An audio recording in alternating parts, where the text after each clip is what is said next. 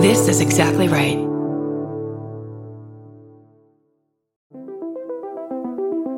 Hi, I'm Erin Welsh. And I'm Erin Alman Updike, and we're the hosts of This Podcast Will Kill You on Exactly Right. We're back with our 7th season, which is bigger and better than ever. Because guess what? We're now a weekly show. This season, we're tackling everything from long COVID to norovirus, from the supplement industry to IVF, and so much more. New episodes drop every single Tuesday. Follow This Podcast Will Kill You wherever you get your podcasts. Of the Law & Order franchises, SVU is considered especially watchable. We are the amateur detectives who kind of investigate the vicious felonies these episodes are based on. These are our stories. Dun dun dun!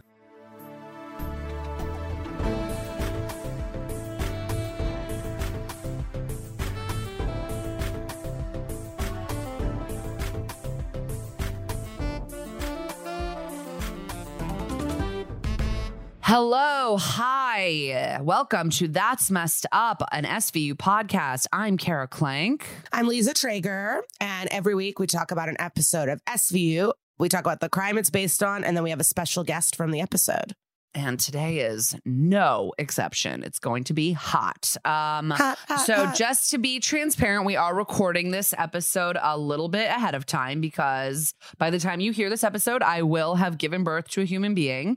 And I have to make sure that it can, eat and sleep. And I'm just a little busy. So we're just recording this one intro a little bit ahead of time. How do you feel days before you'll have another baby? What are you doing? I'm just kind of trying to get little projects done around the house. Like, I'm just trying to get things we're basically set. We have all the stuff we need because we just had another kid 2 years ago. So, it's just kind of like a sit and wait situation. But I am ready to be done. And I'd love to be able to just turn over in my sleep without help or pain. It would be fun. Yeah, that's a minimal wish, just to not have an alien. I don't have big dreams. Are you nervous? Yeah, I'm sort of nervous to see how it's different from before because it's going to be a little bit of a different process. They're not doing exactly the same thing. So yeah, and last time I did have some complications, my epidural did wear off and I felt a lot more than I was supposed to feel. So I'm hoping that now going in with that knowledge of how my body reacts to an epidural that I can avoid that happening. They are so stingy with drugs. My friend, unfortunately, was just in the hospital with some health problems and they are stingy. They're so scared of opioid addiction. And it's just give her more drugs. She's in pain. It's you have to convince them. It's I just gave birth. Give me the drugs. What the fuck? I don't know how addictive an epidural is, but can you imagine? Isn't it a giant needle shot? You can't. Yeah, it's a huge shot in your spine, basically. Ugh. How did Jared out? Is he ready to tell you what to do? I think he's ready. I think he was a little bit traumatized by the first birth. So I think now he's ready for the second one because he knows what he's getting into this time. But we'll see. But he was traumatized? He was the first time. I'm more excited to kind of see how Rosie reacts to the new roommate. She's going to beat the shit out of this baby. Yeah, we have a good friend who has 2 daughters and they're Rosie's best friends. And the youngest one, Fiona, is so sweet. And Rosie's obsessed with her and talks about her all the time. But she thinks that a cool way to express her love for Fiona is to push her. And she pushes her all the time. And she smiles while she does it, like a full serial killer. She's just I love Fifi, boop. And just pushes her over. So I don't know what's going to happen with this new baby, but we got to be on alert. But you're giving Rosie a present it's from the baby, right? Yes. I got to go buy that tomorrow, actually. What are you going to get her? I don't know. I'm going to go to a toy store. I'm going to go to this toy store that those kids all love and see what pops out. See what speaks to you. What would a little baby inside in utero get her sister?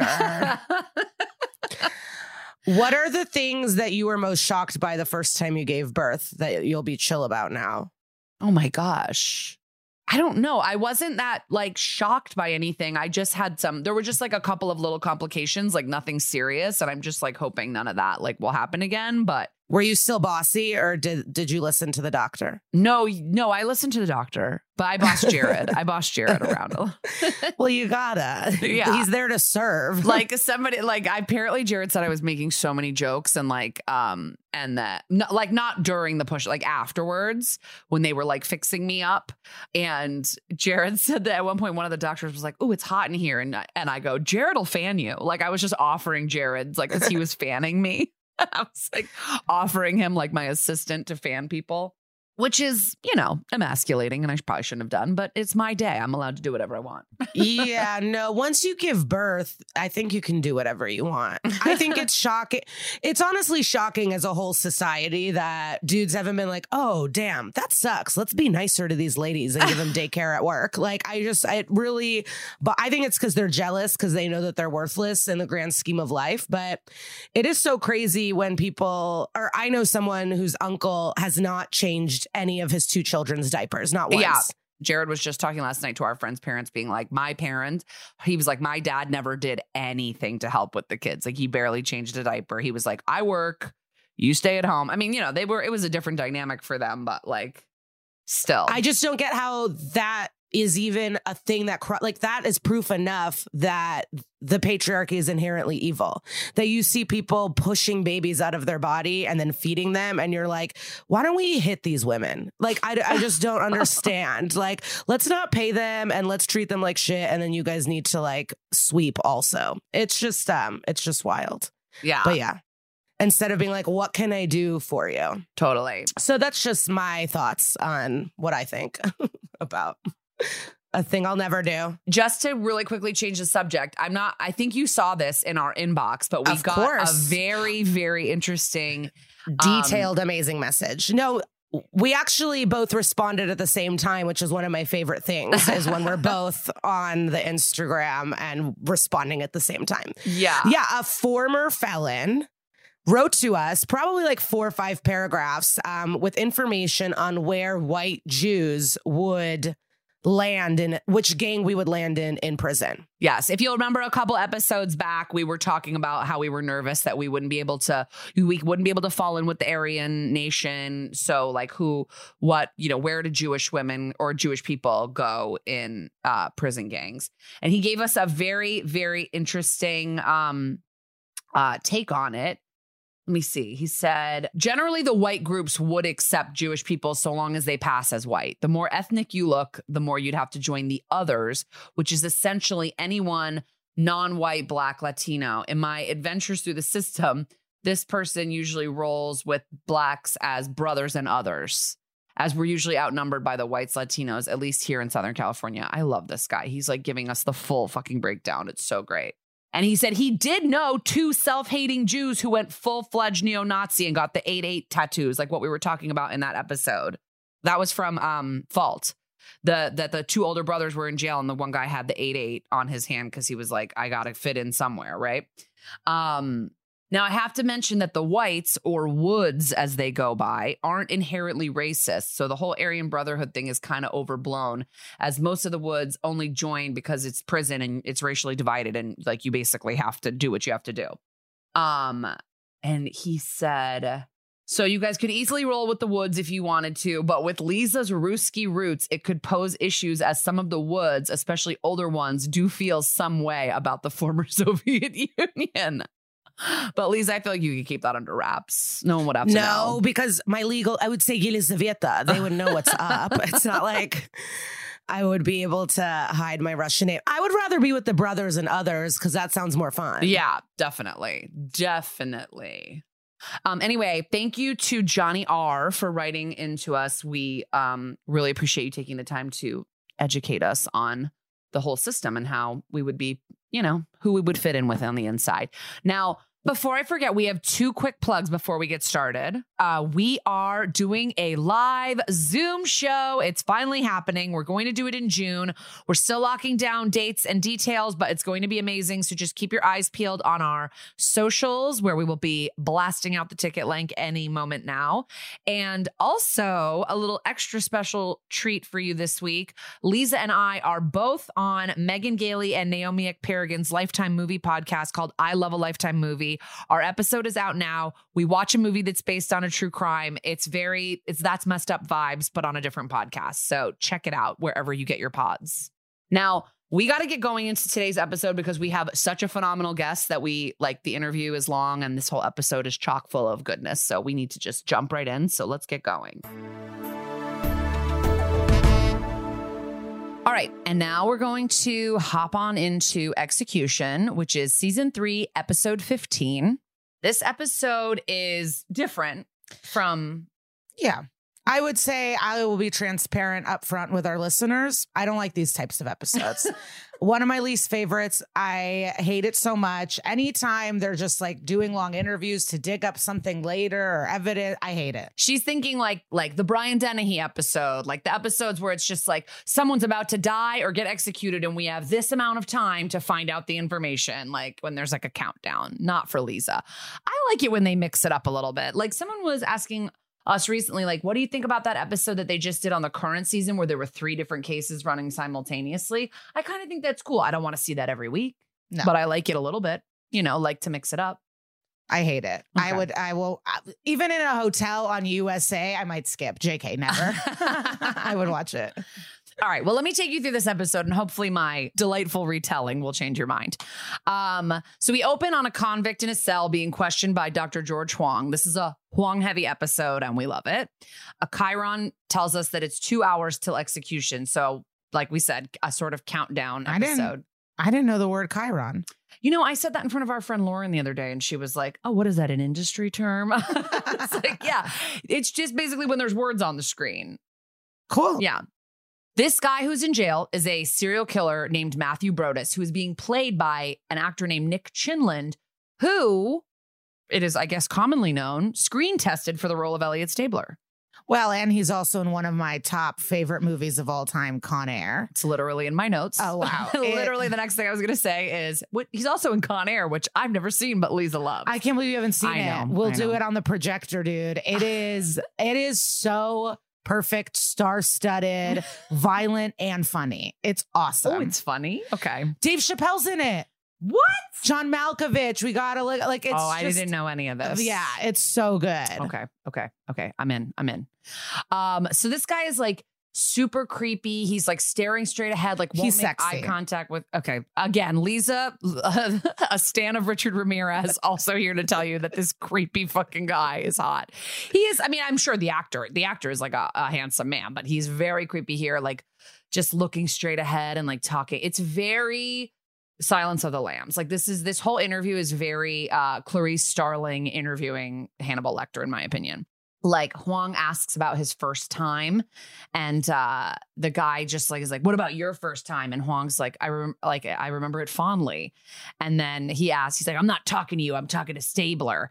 And Stabler's like, fondly. And then they have this whole conversation where he's like, no, like, tell me more. And he's like, I thought it was painful for the girl. I thought I did something wrong. And the guy's like, He's basically like intuiting things about Stabler without knowing anything, the same way Hannibal Lecter does. Like that's how smart Hannibal Lecter was, that he could like just by the way that you wear your hair, he can tell that you went to this kind of high school and you were this kind of girl or whatever. Like he's just like, so that's what he's doing. And he literally says something about Stabler's sweaty fumblings. And there's a full monologue that Hannibal Lecter does where he goes, those sticky fumblings in the back seats of cars make you want to go back, get anywhere, get all the way to the FBI. You know Silence of the Lambs really well. It's kind of creepy how much I know Silence of the Lambs. It is actually a weird thing about me. Yeah, you know so much about it. But also these people would be great fortune tellers if they didn't want to be murderers. I know. Well, I mean, exactly. It's like a lot of, I think, reading like an eye twitch, reading like facial expressions and stuff like that helps you get in there. I don't really buy this guy as he's not like as erudite and like seemingly like intelligent as Hannibal Lecter, but you know, this is what he's doing. He's acts like he's the smartest guy in the room, which I think a lot of serial killers do. And he's like, you just said do. Yeah. He tells Stabler like, you're exactly like me. And then he tells Wong, like, you're not liked. And then Wong goes in on this guy. He's like, your first time was terrible. You couldn't get it up. You were like inept. Like, and he's really going after the guy. And this guy, like, this is really creepy. This guy is referring to his victims as thing. Like, I had this one thing once and it was so sweet. Like, he's calling them it and thing. Like, it's disgusting. And he describes raping and killing one of his victims. And Wong can kind of sense this guy's about to explode. And he's like, Elliot, get up from the table. And then this guy just like smashes Wong's head against the wall. Wong like slides down unconscious. And we end on him and Stabler like in a full like Greco-Roman wrestling hold. And that's how we leave the cold open. I don't know how you can't like this episode. I mean, this is pretty fucking I do like action-packed. this is very Real Housewives. I do like when they show us the wild that's about to happen. And then it's they like, go back. Yeah, 3 weeks prior. Right. So now. And I like seeing Wong doing some physical movements. Like I like some, what is it, stunts? I like seeing him in a stunt. Yeah. Yeah. Like Wong in on the action is not something we see a lot of times. So now at the top of Act 1, we're 3 days before the execution. And so we've gone back in time. And at the precinct, Elliot is approached by Alan and Hannah Cooper. These are parents of a girl named Debbie who was murdered 11 years ago. Her killer was never caught. And Elliot's like, of course, I remember the case. This girl was abducted on her way home from school. And his partner, Dave Rossetti, worked the case. And the Coopers are like, yeah, we heard he died. We're sorry. And then that's why the Coopers are coming to Elliot because the partner is no longer alive. And they're like, we know who killed our little girl. It's Matthew Brodus, this psycho who's about to be executed in 3 days. And they basically explain, they're like, we had come to terms with like never knowing who killed our daughter. But then we saw his press conference. I'm sorry, I didn't realize we were giving serial killers press conferences. Can we YouTube some serial killer press conferences? I mean, like, I just was confused about this. There's a couple wild holes in this episode that I will discuss. One is a serial killer gets a press conference where he said that he wants to sell tickets to his execution to raise money for his daughter's education, but he doesn't have any kids. And then the school he mentions is Our Lady of Light, which is the school that their daughter Debbie went to. So he's like trolling them via this press conference. Elliot like goes to Cragen and is like, this all matches. Cragen's like, why didn't the computer match it? Like, and he's like, it was pre-VICAP, which they talk about VICAP a lot on the show. If you don't know, it's Violent Criminal Apprehension Program, which is like a national database of crimes and criminals used by the FBI to like, you know, match signature MOs and stuff like that. So this guy, we should mention, Brodus, is in jail in New Jersey. That's where he's about to be executed. So now there's like a whole NJ New York like thing where, and you know how it is with New York and New Jersey. I feel like there's always a little bit of a rivalry. Sure, but New Jersey knows they're worse. Yes. Like you can't. How can they not? You're going to be in a rivalry with New York. Like your name better be Tokyo or London, like not New Jersey. Right. So, okay. So Cragen says New Jersey's not going to let us near this hump. I thought hump was like a name for a criminal. I extensively Googled the word hump last night. You know, I got some interesting results because I remember in Silence of the Lambs, which I'm going to bring up again, I remember them talking about Buffalo Bill and going, oh, he skins his humps. Like that was a thing they said. But I think that what they're actually saying is like he skins women that he sexually assaults or whatever, which is a gross way to refer to it. But it also, hump means like an idiot or something. So I think that's, Cragen says the word hump all the time. Have you heard it before? No. He does. He's like, I don't know, this hump. Like, so I think he's talking about like an idiot. I thought it had more legal. If you are like a legal person and there's like a legal definition behind hump, please Instagram I think us. It's slang. I don't know if it's in the law books. No, but you know, like the way that you say perp or like whatever, you know, I feel like there is some kind of thing. So Cragen is like, New Jersey's not going to let us near him, and he probably wouldn't even talk to us, this serial killer. And Huang's like, this guy is a different kind of serial killer. Like I thought this was interesting. And I'm sure that there's a lot of research that goes into this. They're like, most serial killers tend to kill their victims immediately and then take their time with the bodies. Like, I think that's what Bundy did. That's what a lot of guys did. Brodus is different. Like, he kept them around for a long time to torture them. Like, he needs an audience. He likes sort of that. He likes the reaction. So Wong thinks he actually would be likely to talk. And they're all really like skeptical of Wong in this episode, which is annoying. They're just like, I don't know about you. And it's like, he's in the FBI and it's smart. Yes. Can you just listen to him? This is definitely an arc, the beginning of the Wong arc where where he has to like prove himself to the NYPD, which is crazy because he's obviously very qualified and good at his job. And in the FBI. Yeah. Like, what? Well, we'll get to it later, but there's another comment about the FBI that I was confused about. So a lot of details about Debbie's death match the New Jersey victims, except that he blinded this victim. And Wong said that's symbolic because he was never going to let her live anyway, so she must have known him. And Stabler says, yeah, that's what my partner Rossetti always said. Like, it's somebody that she knew this guy, but they could never find him. So Wong explains that Brodus is a multi-victim signature killer, which is very rare. He might be able to do we not see Benson at all? We do later. I was like, she's like, she must have had like shit to do. Yeah. She's in this episode for 5 minutes. So Wong says, because he's such a rare kind of killer, maybe I can get a field interview. And even though the FBI can't like force New Jersey to cooperate, he's like, maybe like the brass can grease the wheel and I can get in there with this guy.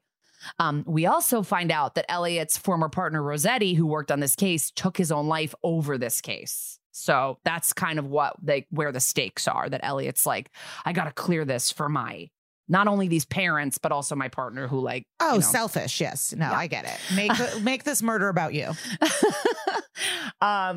So Cragen's like, all right, you've got 72 hours. Now Munch brings a bunch of evidence from Debbie's case to the extremely hot CSU tech, Bert Trevor, played by Daniel Sunjata, who also plays super hot Navy guy in Sex and the City and James Holt in Devil Wears Prada. Yeah.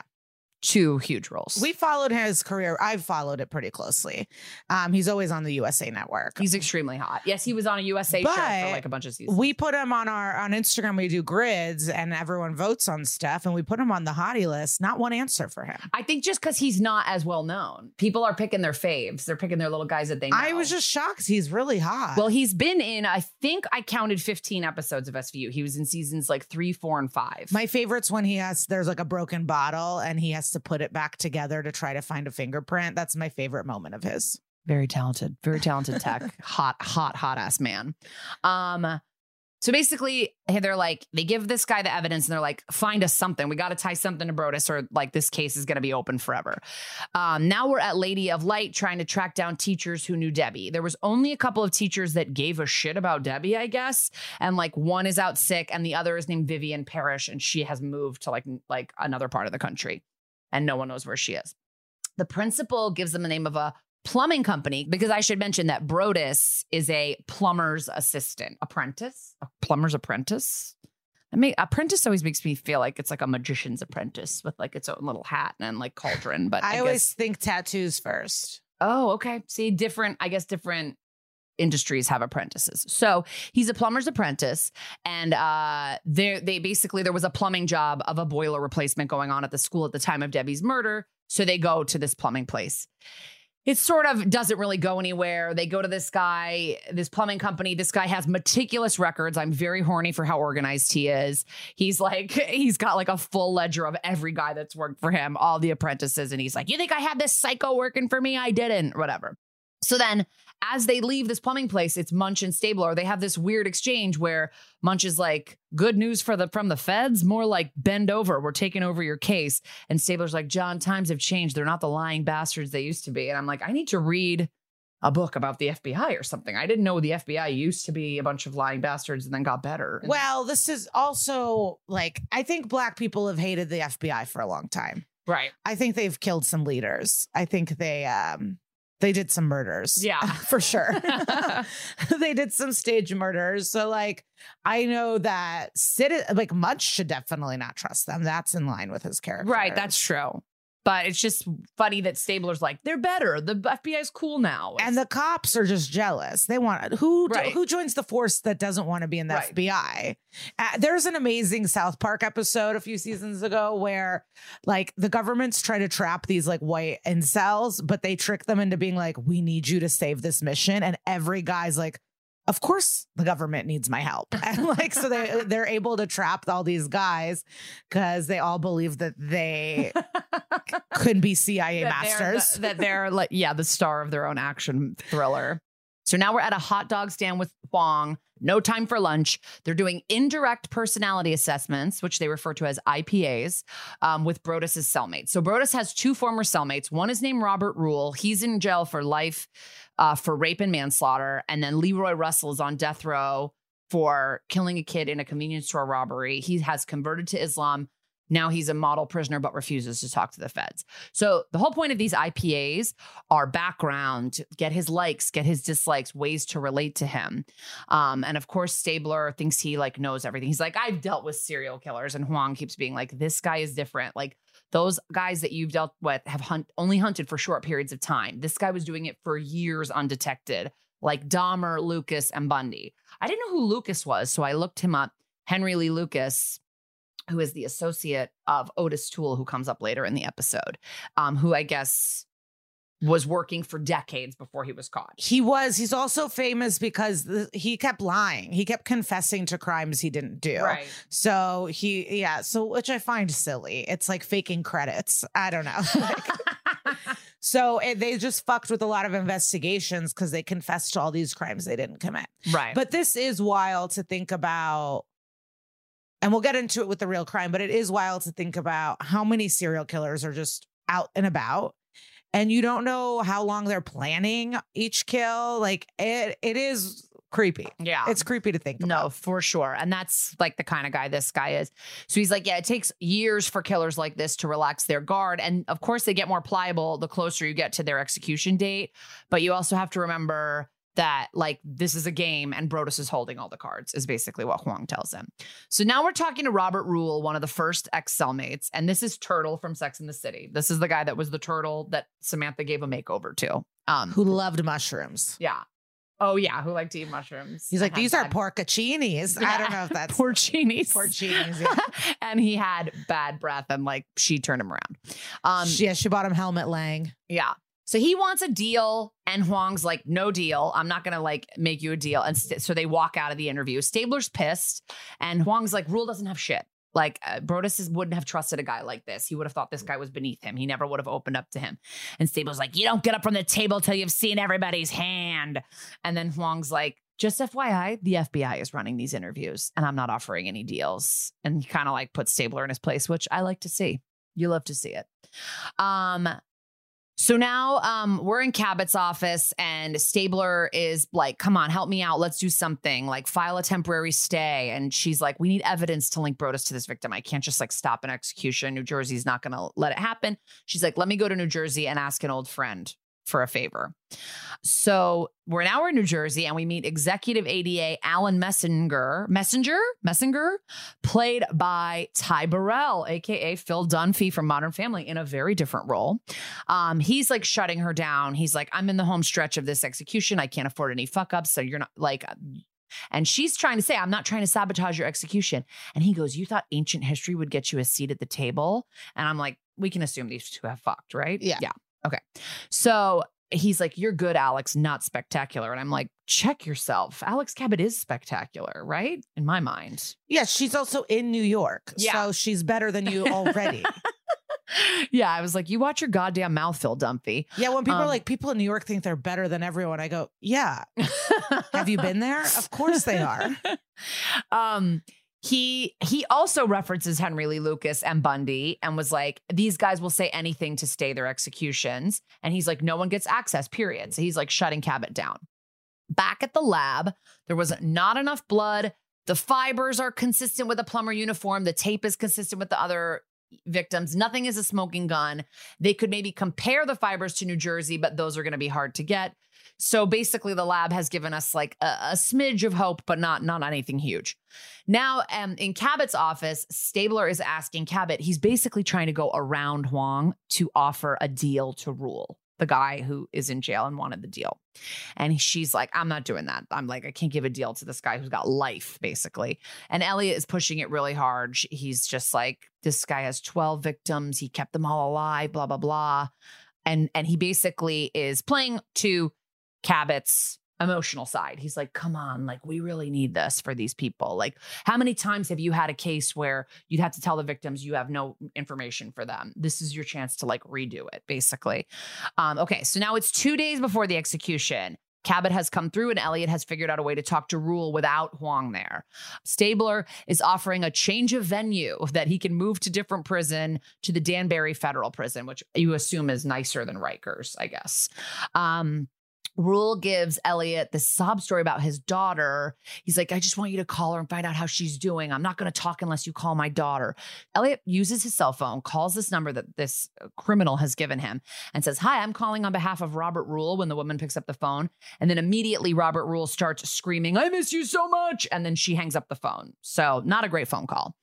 And obviously he did his part and Elliot got nothing from Robert Rule. He's like, he had nothing, only stuff he'd like read in the newspaper. So it was like, Wong was right, dude. Now back at Our Lady of Light, the school, Munch meets with one of Debbie's old teachers, Andrea Mason, who knew Debbie. She has like no information and is like too cheerful talking about this. She's like, I think it's great you guys are trying to find her killer. I'm like, you don't remember a lot of information about a girl who was horrifically, brutally murdered 10 years ago? Like, she's like, a lot of kids come in and out of this school. I'm like, but this one is pretty special. Like, it's just like it's a weird performance. I'll just say that. And then Elliot is basically talking to Wong and he's like, yeah, Rule gave us nothing. And Wong's like, one of these days, you're going to realize I know what I'm doing. And then Brooklyn SVU shows up looking for Stabler. Turns out that number that Stabler had called was one of Rule's rape victims. And they're pissed that he has gone and like traumatized this woman. So what I want to know is like, did the daughter exist? Like, who's the daughter?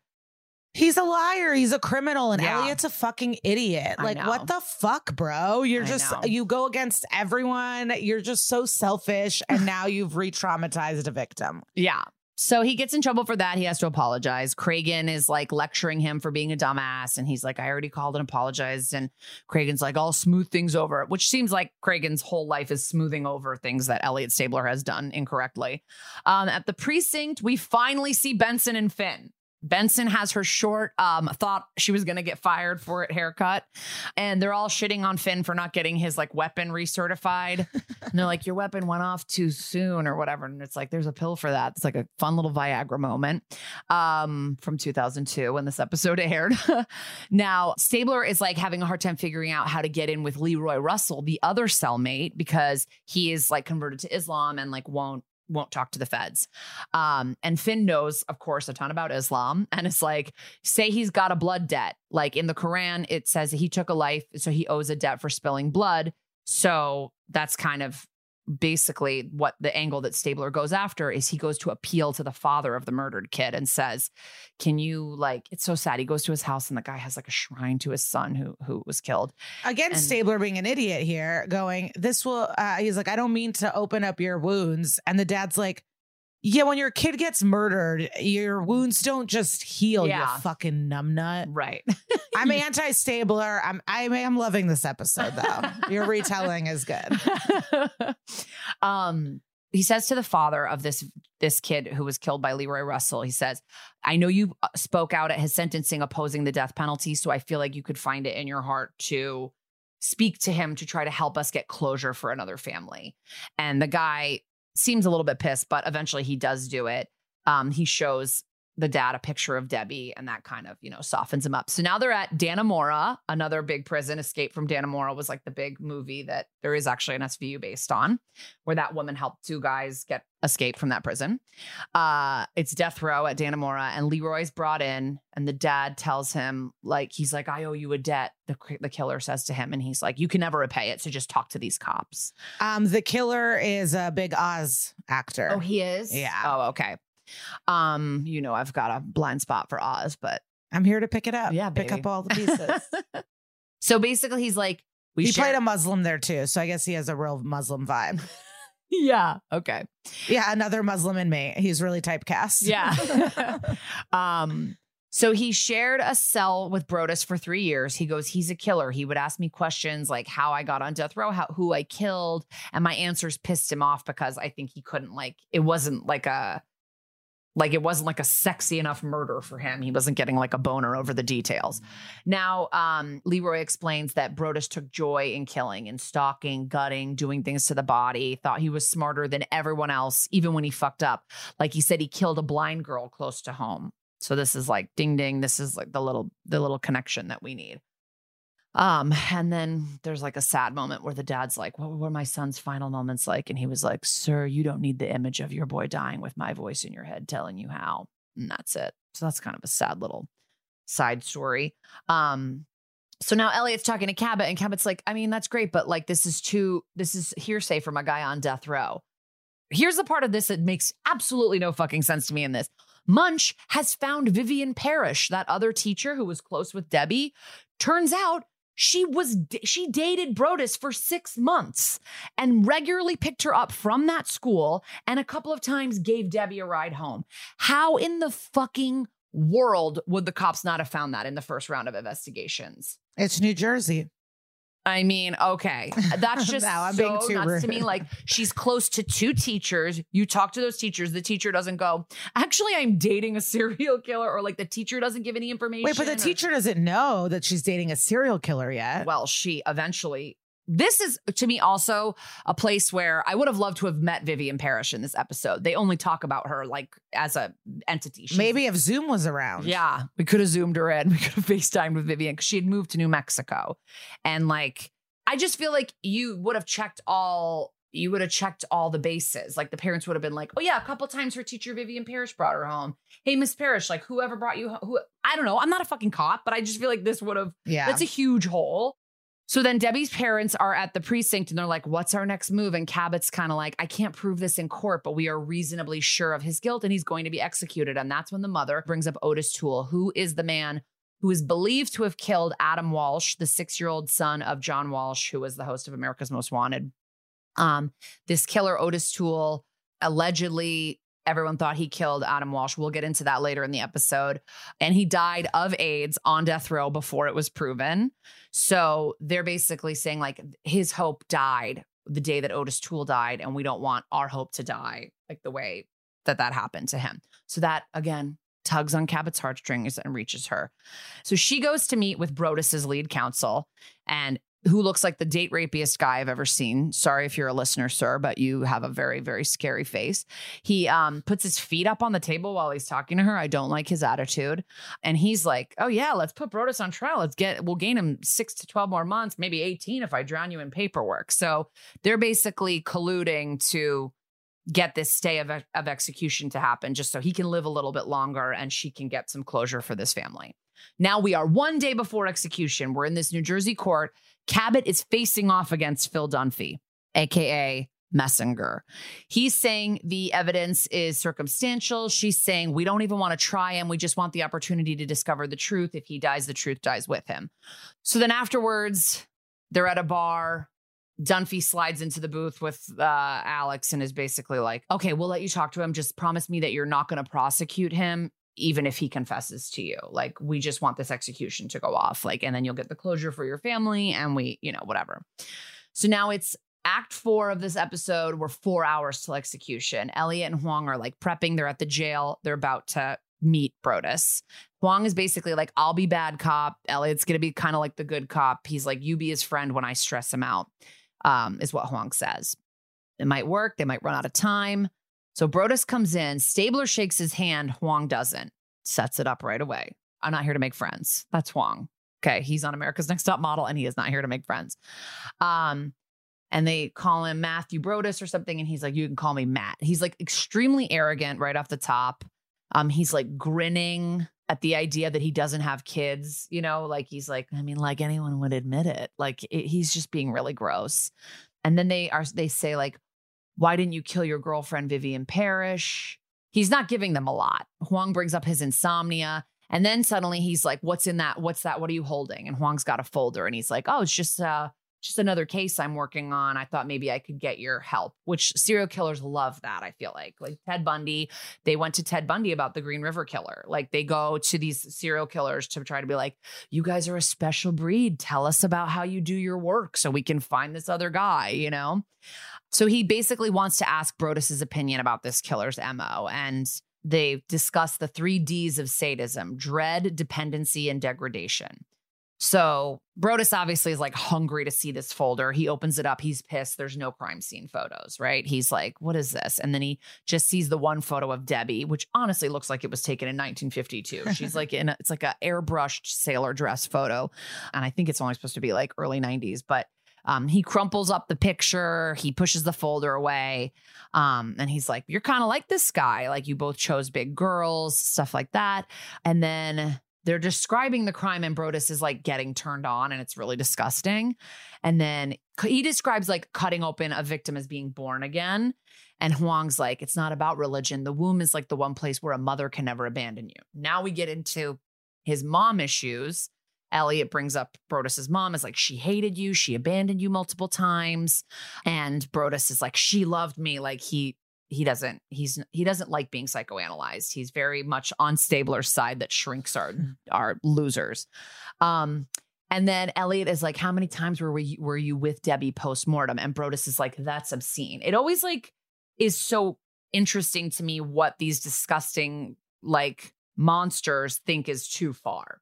Yeah. Like, I'll do all this horrible shit. I'll torture someone for days, but like be with the body once they're dead. Ew. It's like, I don't know. So he says he only went back to the victims to check that they were still there. And Stabler was like, well, this guy went back to the victim to be with them, and gives Brodus a wink. Sorry, it's kind of a hot wink from Stabler. I kind of wanted someone to make it into a GIF. Please do that if you know how to do that. So they say to Brodus, Vivian Parrish said you had a hard time getting it up. And he's like, I should have killed her before she went out west. Debbie just wanted someone to tell her ugly ass that she was pretty, thought she was in a Harlequin romance. So he says Debbie, even though he means Vivian.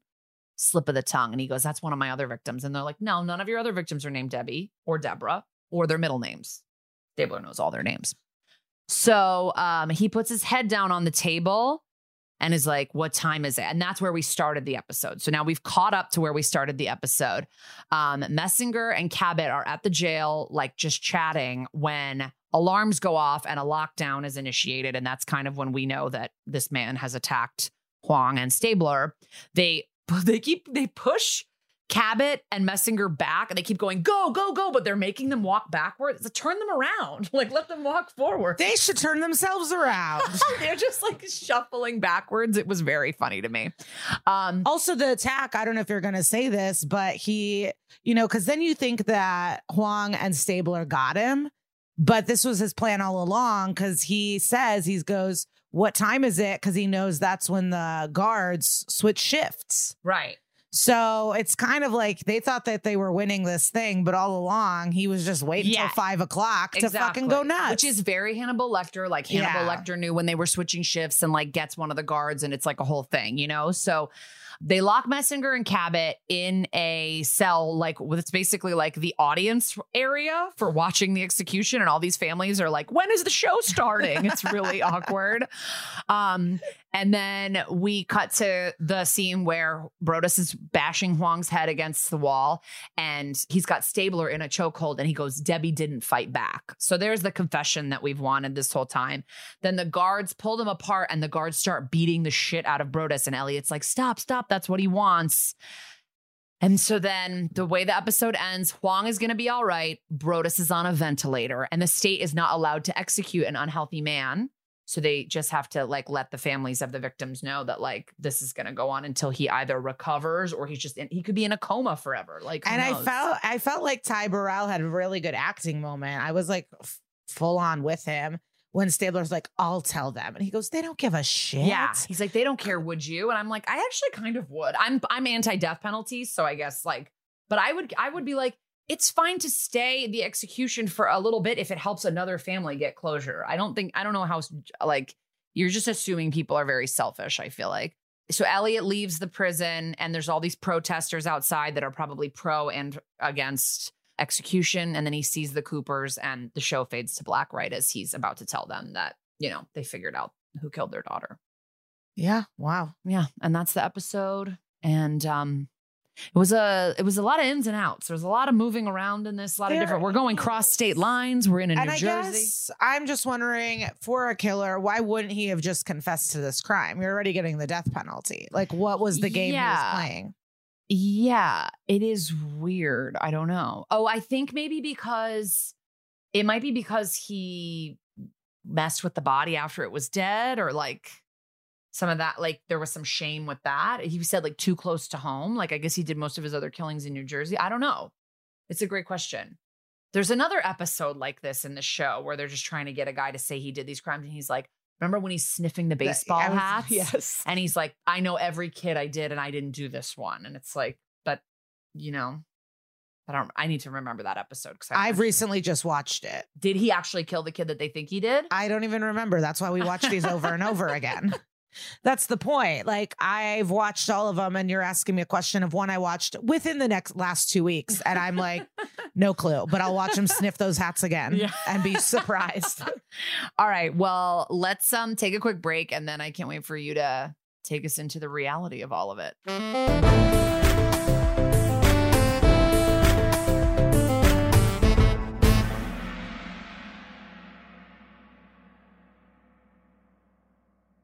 So this crime, there's a couple different ones. I'll touch on one and then get into details of another.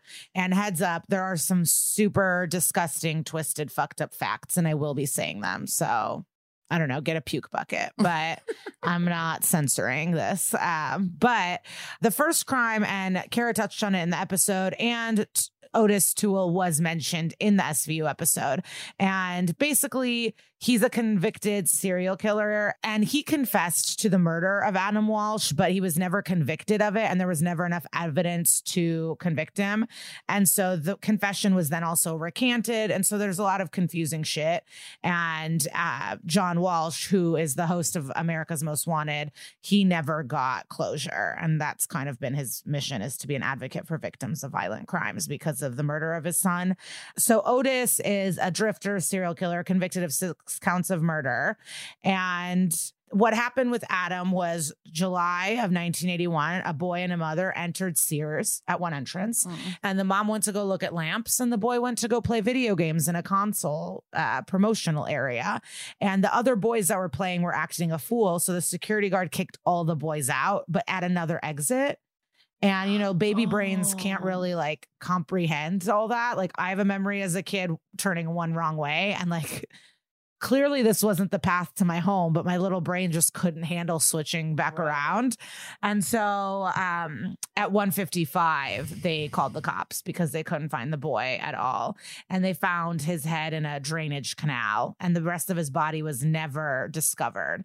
The only thing that confused me was they said that he died of asphyxiation, but how do you figure that out with just a decapitated head? Maybe just the eye capillaries or something? Yeah, I wonder. So that's pretty gruesome and awful, and it sucks that they don't have closure. And Toole died in prison from psoriasis at age 49. Well, it was cirrhosis. Psoriasis is a skin condition that I actually have. Cirrhosis is a disease of the liver. But what's crazy is in this episode, Stabler goes, he died of AIDS in prison, and I looked it up, and it just nowhere that you look it says AIDS, and then if you look up Otis Toole AIDS, it says a couple of random places say he died of cirrhosis and AIDS. And it's just interesting that that's what SVU went with. They were like, he died of AIDS. It's like, well, most places say he died of cirrhosis. Yeah, I mean, it's pretty wild. It's crazy. I honestly feel like he did not kill him. It seems like he was confessing to a famous crime because he was I think he had like a very low IQ. I think he had a traumatic life. But also one of the reasons why there was no evidence is because the cops lost his car. They had his car, and I guess it was like impounded, and then it was fully lost, and like would have had blood in it, would have had like all this stuff. Yeah, the cops fucked up this investigation a few different times. It was pretty annoying. But also, this is a huge crime, just to mention really quickly. This is a huge crime that sparked the stranger danger whole thing that we grew up with. Like, I grew up like watching videos in school about stranger danger and stuff. And I've been listening to some podcasts lately that are like, this is like a hysteria of stranger danger. Like the number of stranger danger crimes are extremely, extremely low and rare. Well, we're saying that, but we talk about them all the time. Of course, because they're the ones they're going to talk about on TV, and half these are made up on SVU. But if you look at the numbers, the kids are not getting snatched left and right. Usually it's pretty rare. Yeah. But I mean, in the SVU universe, it's happening on a daily basis. And another way the cops kind of fucked up is they wanted him to do it because it would close crimes. It. Yes. So it was bad, but it is amazing what Adam Walsh has been able to do and like what he's done for victims' rights. And it's just like really sad. And it reminds me of the dad in the episode. Like, your wounds don't heal if you lose a child. You know, you're just always going to be a different person. The crime I wanted to more focus on was Ed Kemper. And he's pretty famous. A lot of movies, a lot of books. And the FBI did profile him. He has multiple pretty famous interviews you can watch on YouTube in 81, 84, and like 91. And he was portrayed in the show Mindhunter, which I really liked. I only watched season 1, but I liked it a lot. Season 1's better than season 2. And he's not in season 2. So yeah, he did an incredible job and I liked all the actors. And I felt the woman character in that show was so good. She was, and she had horrible makeup. She was orange the whole time. Go back and watch it. She looks like a Simpsons character. Okay. I did not notice that. The makeup team did her dirty, but go on. So Ed Kemper is alive today. He was born in 1948 and he is a Sagittarius. So if anyone was wanting to. But what's his rising sign? And the reason the FBI and everyone wanted to talk to him is because he was smart as hell. Mm-hmm. His IQ was super high. And so he was really like introspective. Like he was able to talk about the crimes in a really detailed, cool way that I guess a lot of other killers didn't. And I think that he could look at what other criminals were doing and he could like synthesize information and like analyze what motives and stuff like that. The thing is, like, he is so interesting and smart and whatever. And then you're like, and then you research and you're like, you're an incel. You're just an incel who wanted to fuck. Like that at the end of the end, you're blaming your mom. I don't know. But the mom does seem like she sucks, but then I don't fully believe it because so he blames a lot of his rage and hatefulness and wild problems on how his mom belittled him, treated him like trash, just hated him so much. And I guess his sister tried to kill him twice. What? Yeah, like threw him in a deep end of a pool and then like tried to do something else fucked up to him. And when I was reading a little bit about Otis Toole, his mother used to dress him up in dresses and call him Susan. So moms are doing some fucked up shit out there. So, but the thing with the mom was she was nervous for her daughter's safety. So she locked him in a basement and wouldn't let him out. Oh, so that he wouldn't hurt the daughter. Yes. So then he blames that for fucking him up, but also he had already killed multiple cats. Oh. He buried one of the family cats alive. Then once it was dead, took it out, decapitated it, put it on a spike. He killed another one of the cats, like slaughtered it. He also, as a kid, loved to play electric chair and gas chamber and would like make his sisters blindfold him. And then he would pretend to die in an electric chair. So I'm like, I understand if the mom wanted to keep him away from her daughters. Yeah. You're like ripping heads off Barbies, but then also did being trapped in a basement. Is this like did that exacerbate situation? Things a little bit? Yeah. Yeah. Like a wicked situation. What is it? Are you born wicked or is wickedness thrust upon you? Mm-hmm. But he blames her for all of his problems. So she got sick of dealing with him and sent him to live with his paternal grandparents in North Folk, California. And then his parents did split up and that caused some issues because he liked his dad. Oh. But it didn't work out living with him either. I mean, this kid was not easy. So the mother sent him to live with his paternal grandparents when he was a teenager. And at age 15, he got into a fight with his grandma in the kitchen and just shot her dead in the kitchen. Oh, he shot her. He shot her and then posthumously? Posthumously. Yeah. That sounds crazy. But after the death, there's all these post-dead stab wounds. Oh. So he was pissed at her. So he like shot her, stabbed her a bunch once she was dead. And then when the grandpa came home, he went outside and shot the grandpa outside. And when he talks about it, he goes, I didn't want him to have to see his wife dead. Weird. So it's like nice in a way. But not. But he's having empathetic feelings. That's what's interesting. Wow. He could also be lying. Like he could just have wanted to kill him, but he was like, there's no reason for him to have seen that. So I just killed him. So it is very strange. It's tough to understand it all. So he was sent to Atascadero State Hospital, which was a max security for mentally ill convicts. They said that he suffered from paranoid schizophrenia, but some of the doctors don't believe that at all because he didn't have voices and there weren't interruptions, and he wasn't. I don't know what was going on in this hospital because basically he was such a model person and he was so smart that he ended up helping the doctors do psych evals on other patients, and he was like questioning other patients. And so through all of the research, he learned how to trick the psychologists and psychiatrists into thinking he was rehabilitated because they gave him all of this knowledge. Yeah. And then he also learned tips from the other criminals on how to be a better criminal. So instead of like he just basically learned how to be a super killer. They supercharged him. Like instead of like fixing him, they just kind of gave him like better powers. Yeah, like one of the lessons he said he learned was he was told never leave a victim alive because that's a witness. Always kill anyone that you rape. And he was like, oh yeah, I'll put that in my feather cap or whatever. Like I'll remember that. And he was a really hard worker. And so he just did all this extra work there. And I guess sociopaths are hard workers, so it wasn't that surprising. But he got let out. So at age 21, after killing his grandparents, he got out 6 years later. And not only that, wait, he was only 15 when he killed his grandparents? Yeah. Oh, wow. Okay. Yeah. So he got out at 21. And in November 29th, 1972, his younger record was expunged. So now he's out there like a perfectly like non-criminal person. Yes. And then on his outside world time, he really wanted to be a cop, but he couldn't because he was too big. So he was like 6'9" and 300 pounds. And I guess that's too big to be a police officer. But he just hung out at cop bars. And he became friends with all the cops to the point where cops were giving him handcuffs. One of the cops gave him a gun. Like cops gave him a fake like toy badge or some sort of badge. But like, so he now was able to befriend psychologists and doctors and cops.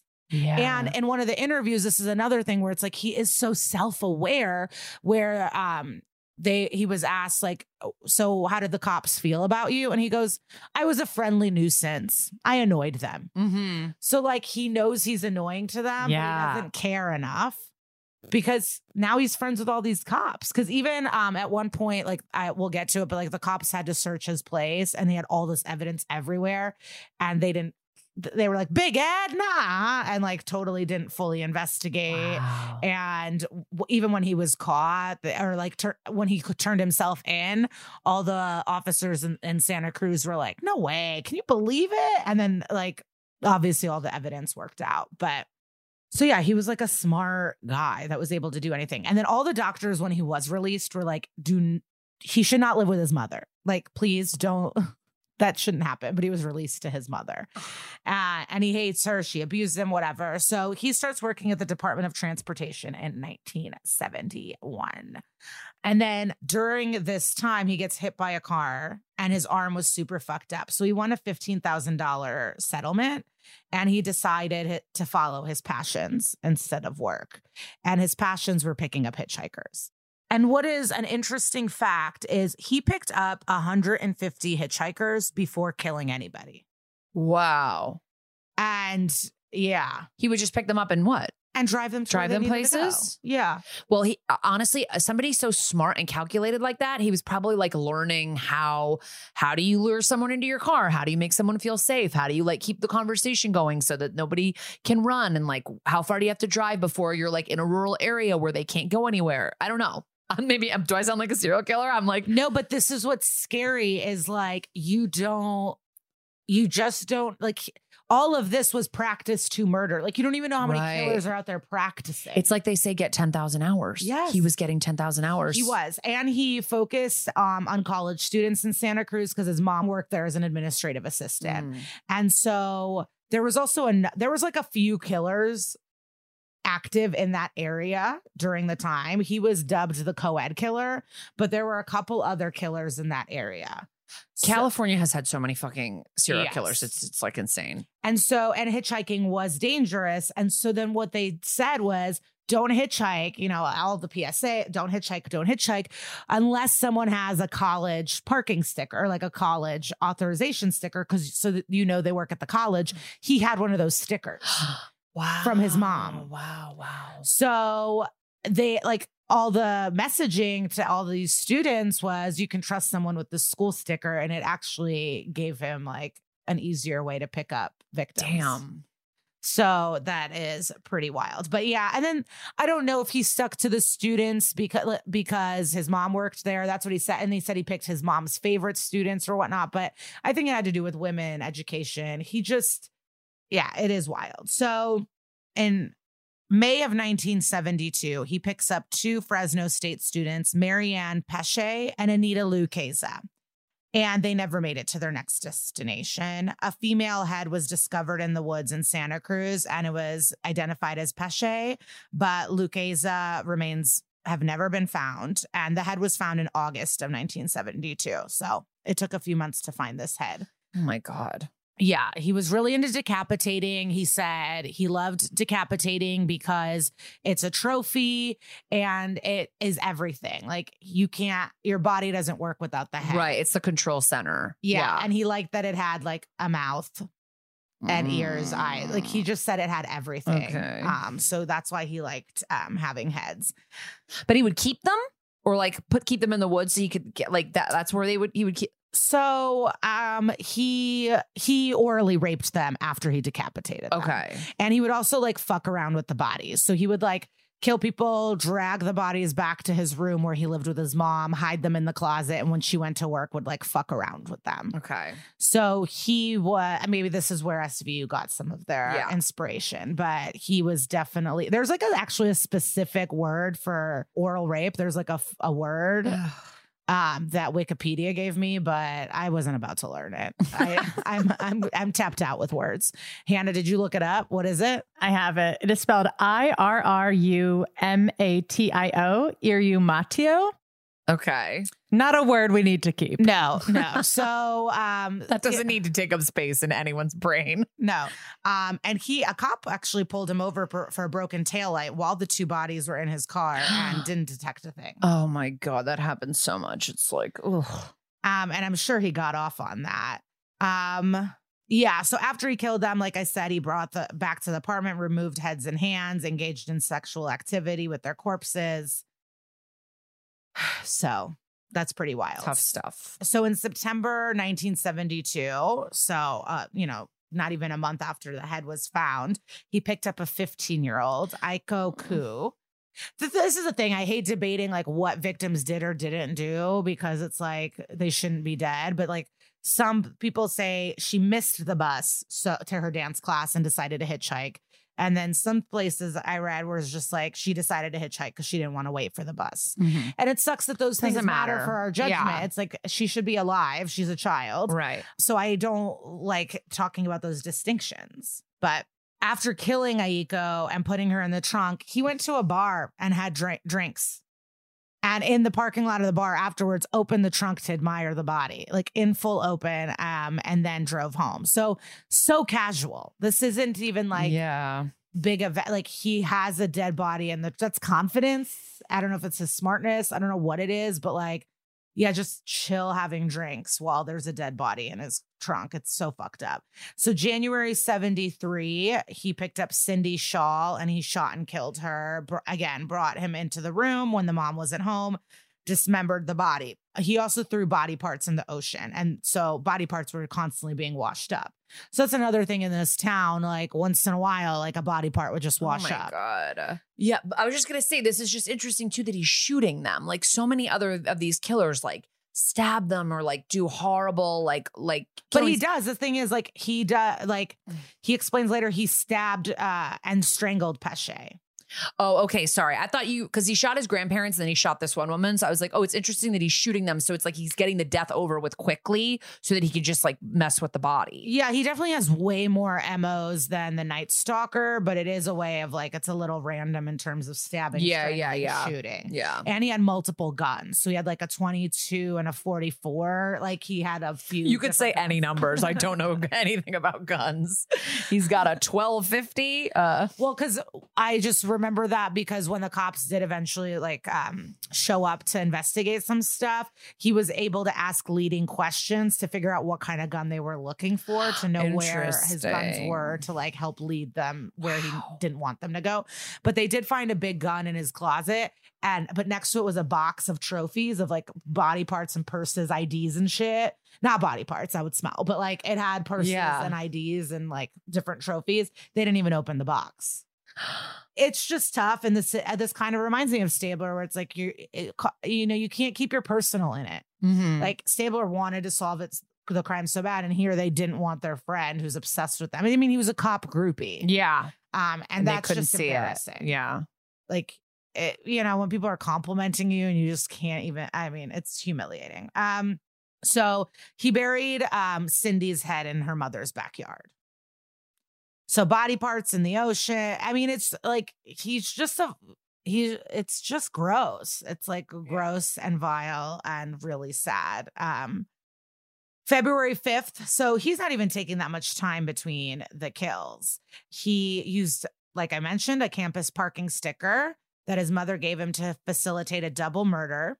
He offered to drive 2 students, Rosalind Thorpe and Alice Liu, and he shot them, drove past campus security gates with the dead women in his car. I know, it's really wild. He then decapitated them, removed bullets, and spread the remains all over town. And in March, some of their remains were discovered by hikers in San Mateo County. So, I guess if you want to find a body, go hiking. I would say that. I mean, anytime I drive by woods, especially like Pennsylvania is so woody, like any road trip with woods, I'm like, I want to know how many dead bodies are in that woods. Oh, I once drove through the park in DC when Chandra Levy was missing, that she was eventually found in.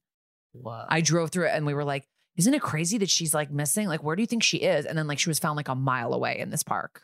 Yeah. And like, a very wooded park. But yeah, like, so what you're saying, like, yeah, I totally do that where I see woods and I'm like, I wonder how many dead bodies are in there. It's scary. Yeah.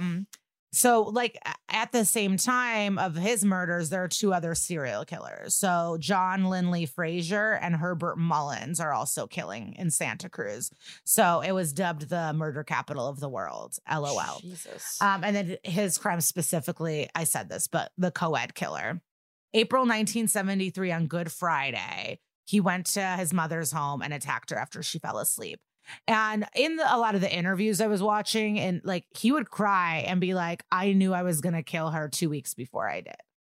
Because if she had already fallen asleep, it wasn't like they had a fight that precipitated it, right? It was like he went over there to do it. There was a fight, but I think they always fought. I don't think they had a good relationship. Right. Like, I just think she hated him and was an alcoholic, and he had a lot of mommy issues. Jeez. But obviously I don't like when anyone blames a woman for anything of their own actions. She still didn't deserve to be killed, but she maybe wasn't a great mother. But yeah, he would cry. He'd be like, oh, I saw this person and I knew I would have to kill them. And then basically he picked up 2 hitchhikers. This is like through like his voice. So we also don't know if he's a fucking liar too. Mm-hmm. I don't get that vibe, but like I'm not a pro. And I guess these profilers, the FBI didn't. I mean, they've used his stuff.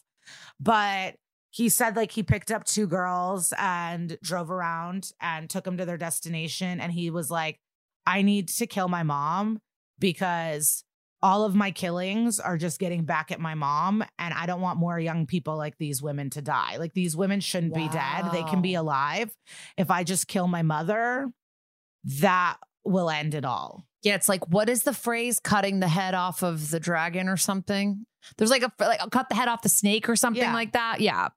And so he attacked her after she fell asleep. He hit her head in the hammer. Okay, so this is like one of my gross favorite parts of this. So there's a hammer. He cuts her throat. He decapitated her. He cut off her hands. But then he removed her larynx and put it down the garbage disposal. Her vocal cords, basically. Yeah. they talk about that in Mindhunter. And I think he says why, right? Like, I think it's because he just wanted, like, it's symbolic. Yeah, he wanted her to shut up. Yeah. And I watched a video on YouTube where it was like, they would go back and forth from Mindhunter to the real tapes. Wow.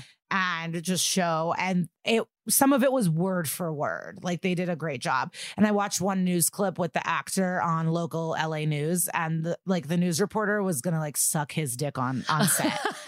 She was like, you're amazing. I could talk to you for hours. Your performance. Like, she was just all over this guy. He was good, but I don't know about that. He was very good. I saw him at a bar and I could not focus. I was like so scared because he was there. Well, because I feel like I read that because they had to find a man that was so huge like him, and he looks like him, but the guy was like only sort of like a newer actor, and he was also a special ed teacher, right? Like, that's what I was reading about him. You have to be empathetic to your character or you can't play them. Like, even if they're a bad person. So I am sure for a new actor, like, that's so impressive to be able to pull off a role like this. So, but after he killed his mother, and hid his mom's body parts, he called his mom's friend Sally Hallett and invited her over to the house for like dinner and hang out, and then strangled her and killed her and hid her body in the closet. And it was to have a cover story to say the mom and friend went on vacation. Oh my God. Yeah. Wow. Yeah. I mean, this guy is really smart. It's fucked up. I guess if we're going to have a killer, we want them to be dumb as possible. Right. Because this guy's thinking of everything. So Kemper actually fled the area and he drove to Pueblo, Colorado. And on April 23rd, he called Santa Cruz police and confessed. And they were like, wait, what? Big Ed? But he led them to all the evidence they needed to prove that he was the co-ed killer. October 1973, he was found guilty on all 8 counts of first-degree murder that he was charged with. The judge asked him what his punishment should be, and he said, I should be tortured to death. So they gave him 8 consecutive life sentences. And he's serving his time at California facility in Vacaville. Also, this is personal to us, but he learned a lot of cop behavior from cop shows. So he was like, I learned like you can't talk about crimes too much with other cops or he wanted to show up to the memorial services, of course. But he's like, I knew from cop shows, they look for evidence there. Right. He loved watching cop shows and learning stuff. He also talks about how he's not impotent physically, but he's emotionally impotent. Like, he just wasn't able to connect with anyone emotionally. And he killed his mother because he wanted everyone to know this happened because of how she raised her son. Wow. He talks about how he was scared of male and female relationships and he wanted to have sex and be social and he just couldn't. So yeah, it's just like a classic incel. Like, that's another, I don't want to call him smart because it's like you just put pussy on a pedestal and then instead of like working on your issues, you decided to like rape decapitated heads. So I don't know. Oof. Yeah. It's like weird. You get like brought back down to reality. I'm like, wow, he is so smart and clever and then empathetic. you think about the crimes and you're like, ooh, yeah. Oh, and these are just tidbits okay. So what else was super interesting was when he was picking up other hitchhikers that he wasn't killing, they were all talking about this hitchhike killer. So he got off on it and he got what people thought. So it was just funny to him that these women were sitting in his car talking about who they think the co-ed killer is. Oh. But it was him and driving them around. Which is like kind of what they're playing on in this episode of SVU when they're like, well, we've got this unsolved crime. Do you know anything about it? And he's like getting off on the fact that he knows it's him. Yeah. You know? So that was wild. And I'm sure that was an ego trip. And he also that's why I don't like these connections. They're like, why else did you keep the heads? And he said, well, my father would chop the head off 2 pet chickens and my mom made me eat them for dinner. And it's like, maybe that's weird and bad, but like, that's not the reason you chop people's heads off. Right. Because you had to eat a couple chicken heads. I'm sorry. That's like, I'm not buying that. Other like young behaviors he did, besides like burning cats and shit, or burying cats alive was he did not burn any cats. Okay. I just can't read. Okay. He also would take his dad's bayonet and sneak out at night and spy on his teachers through the windows. And we've seen that with other killers. Like, that's why the boys will be boys, or boys are just annoying, or like, oh, come on, we don't want to ruin a guy's life. Like, all of these behaviors end up being awful. Like, we need to take violence against women so much more seriously to not only to help women, but like to avoid these fucking killers. Like harm of animals, peeping Tom stuff. It definitely is baby steps to a killer. Yeah. Oh, after he killed his grandparents, he called his mom asking what he should do, and she told him to call the cops. So it's like, you hate your mom, but you're asking her what to do with these dead parents. Like, I guess he's 15. It's like, what he just didn't know yet. And then they asked, like, why did you do it? And he's, why'd you kill your grandma? And he said, I just wanted to see what it felt like, which I think is classic socio behavior. Yeah. And then he's been in jail with Charles Manson and Hubert Mullen, and he hated Mullen though, because he was just like a killer, like an idiot, like in the show, you know, like Wong was saying, he's not gonna fucking he's not gonna talk to this guy. He's like not good enough for him. And so he was annoying this Mullen guy, so Kemper just like threw water at him and like and everyone was scared of Kemper. He's giant, and he basically would like give him peanuts to behave. So then he started doing things for peanuts. And so he like manipulated Mullen to be like a little Pavlov peanut dog, to do whatever he wanted and to behave. And again, everyone loved him. He's a model inmate. And then he's also like, everyone was like, hell yeah. Cause this Mullen guy would talk over movies and stuff, and they hated how much he talked. And Kemper got him in shape with peanuts. But yeah, he's in Gen Pop, which is wild. He helps schedule appointments for the other inmates. He makes ceramic cups like Seth Rogen. And he's a prolific reader of audiobooks, and he has over 5,000 hours. Audible.com, baby. And he runs the prison program for audiobook recordings. But he had a stroke in 2015, so he couldn't do it. And then in 2016, he had his first behavior issue when he refused a urine test. And he also said that he didn't talk to the FBI to help them, but he wanted to help other people like him and encourage people with his rage and problems to not commit the crimes, and that it's not worth it. And he wanted to be someone that they can trust to not kill, because it's hard, and it's hard to stop, and it is a horrible thing. And when you keep thinking about it, it is like a disgusting thing to take lives. So he was just trying to like help other wannabe killers maybe not do it. Wow. So that's what he said. Again, do we believe, I don't know. We don't know. Yeah, he could be totally lying. It's just, you just don't hear killers talk like that. Yeah. And then he's been denied parole like 10 times, and he's up again for it in 2024. I cannot believe he's even eligible for parole. Oh yeah, constantly. And then he's been waived some he has 8 life sentences, but I guess not with no chance of parole. All right, look, we got to go take a little breaky, and then we're going to talk to our exciting guest.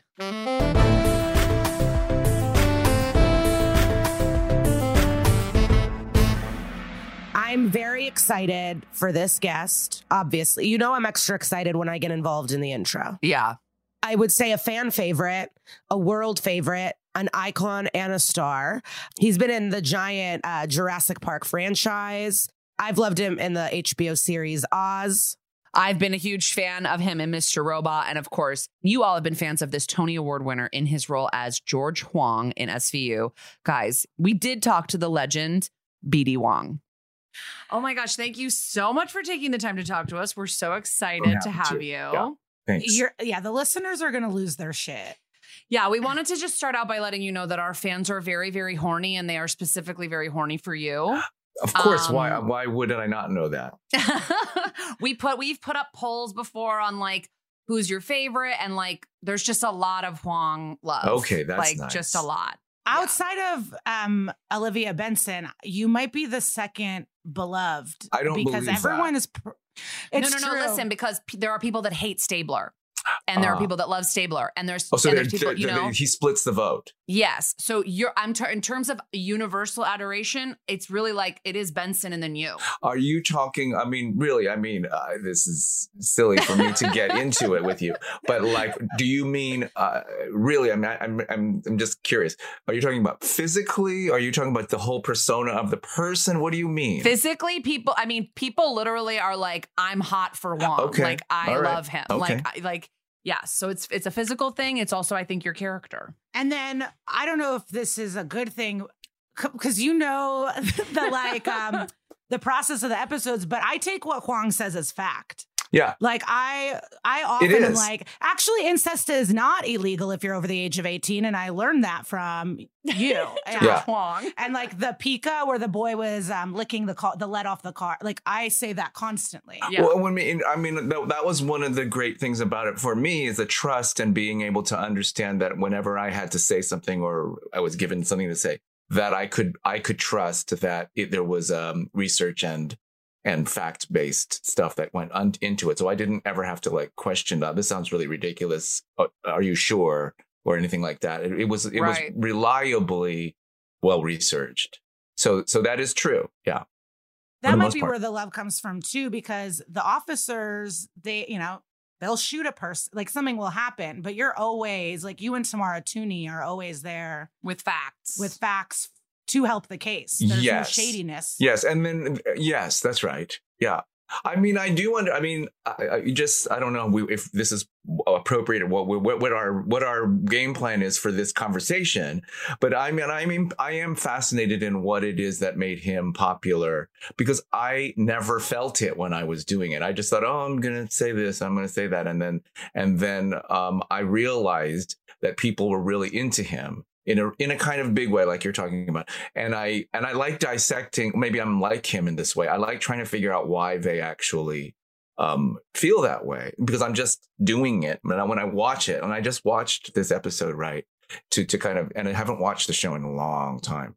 And so it was really interesting to say, oh, I see what it is that people might be into. I mean, he evolved over the years too, of course. But I'm interested in that, why people are really into it. I think he was super confident about it. He never was like, I'm not sure. He was like never like that.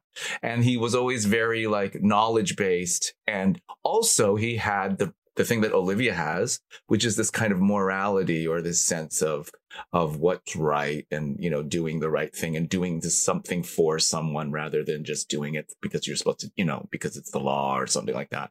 I think what was your final episode or your final episode before you maybe came back for one time was like you were administering a drug to someone that you weren't supposed to, but you knew that was the right thing to do, Yeah. So that's an example. Yeah, like that. So I guess that really makes an impression on people or people really believe that and really respond to that.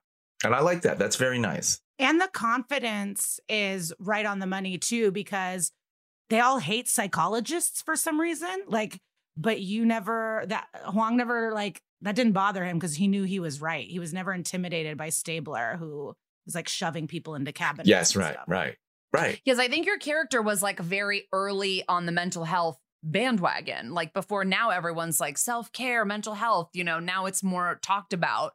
But, 1999, 2000, when the show was starting out, your character had all these psychological insights. And I think it's a very female fan base. Yes. And I think that's like what draws people to your character. And there is a real surge or a kind of a trend of young female fans of the show who entered the field that I hear about all the time, that a young woman will say, I watched the show and that's what I decided to do with my life because I was so taken with the vocation. That's and it's never been a man that said this to me. I can't recall a man has ever said it to me. I think it's almost always a young woman who is it just opened their heart in a way or something. And that's nice. So great. Yeah. Can we talk a little bit about like your history, like how you got into it? So like you originally were on just for like 2 episodes in season 2. I think it was 4 maybe. Oh, okay. I think originally they said, we're going to try this out for 4 singletons. From what we looked up, 4 was when you became a regular. And then you were doing some 4, before. Yeah. I did, they signed me up to do 4. Hey, we want to try this new character out, and it's 4. And Neil Baer had just come into the show, and Neil Baer was hellbent to bring a medical perspective to the show, being a doctor himself, and thinking that the medical and psychological perspective was going to be valuable to this particular show. And he was right, I think. I feel like that's something that's not as present in the show as it used to be. And while I was there, it felt really like a part of the identity of the show for the time that I was there. Yeah, you're right. I didn't realize that they kind of have moved away from that a little bit. Yeah, and it's interesting because, you start out, still the opening of the show is still exactly the same as it ever was, unless I'm wrong. Yes. And that is saying, these are like really intense people, and they did this terrible things. And so what goes hand in hand with that is why, how, or, all of that. And so Neil was very keen in kind of creating that character and that perspective. And they did continue on with it, and they picked up the option, and I was given a contract. And is that the answer to the question that you're asking? Yeah. I was sort of just wondering if, like, did you know that you were going to be on or did you know like that it was sort of like a trial run for a longer part? Yes. And so, okay. And I knew it was a trial run for a longer part, and my son had just been born, and I didn't want to leave New York, and I felt it was the luckiest thing ever if I were to be able to ask to stay, if I didn't, blow it or whatever. And so it was the luckiest thing that could ever happen to a person. Actually, I was able to get the closest thing to what you call a normal job. It was like, it felt like a real normal job, a 9 to 5 job. And as an actor, that's just something that doesn't happen. And particularly now in cable and all of that stuff, there's no such thing as a 23 episode season. And that is what ensures a kind of steadiness that is really great when you're, starting a family and stuff. And so that was really fortunate for me. And I'm extremely grateful to everybody that made that happen, of course, because of the the role that it plays in my family's history.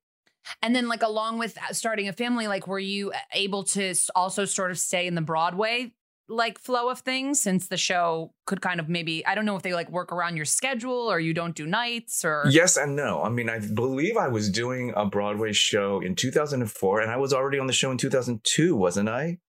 Mm-hmm. It was 2002, I think. And so I know that if I look at my resume and look at my own biography, I see, I did this Broadway show in 2003/2004.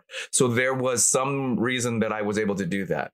Eventually, when I got deeper into the show, I was able to wangle out of them an ability to do a play. Like, I did a play at least once in the mid-aughts. And that meant that they had to give me what they call a hard out, which is that half an hour before the show, I'd have to be at the theater at a certain part of town, and they'd have to shoot me out or make sure that I got out, which they really don't like doing. But I'd been there long enough, I think, and I think they knew that my part was not like the biggest part in the show, and that we had been able to work around things up until that point. So they allowed me to do it. Another thing I'm super grateful for, because it really kept my life much more interesting. And I was able to kind of do the things that really work for me while I was doing this other thing that did kind of feel like a little bit more like a job. And so that was great for me.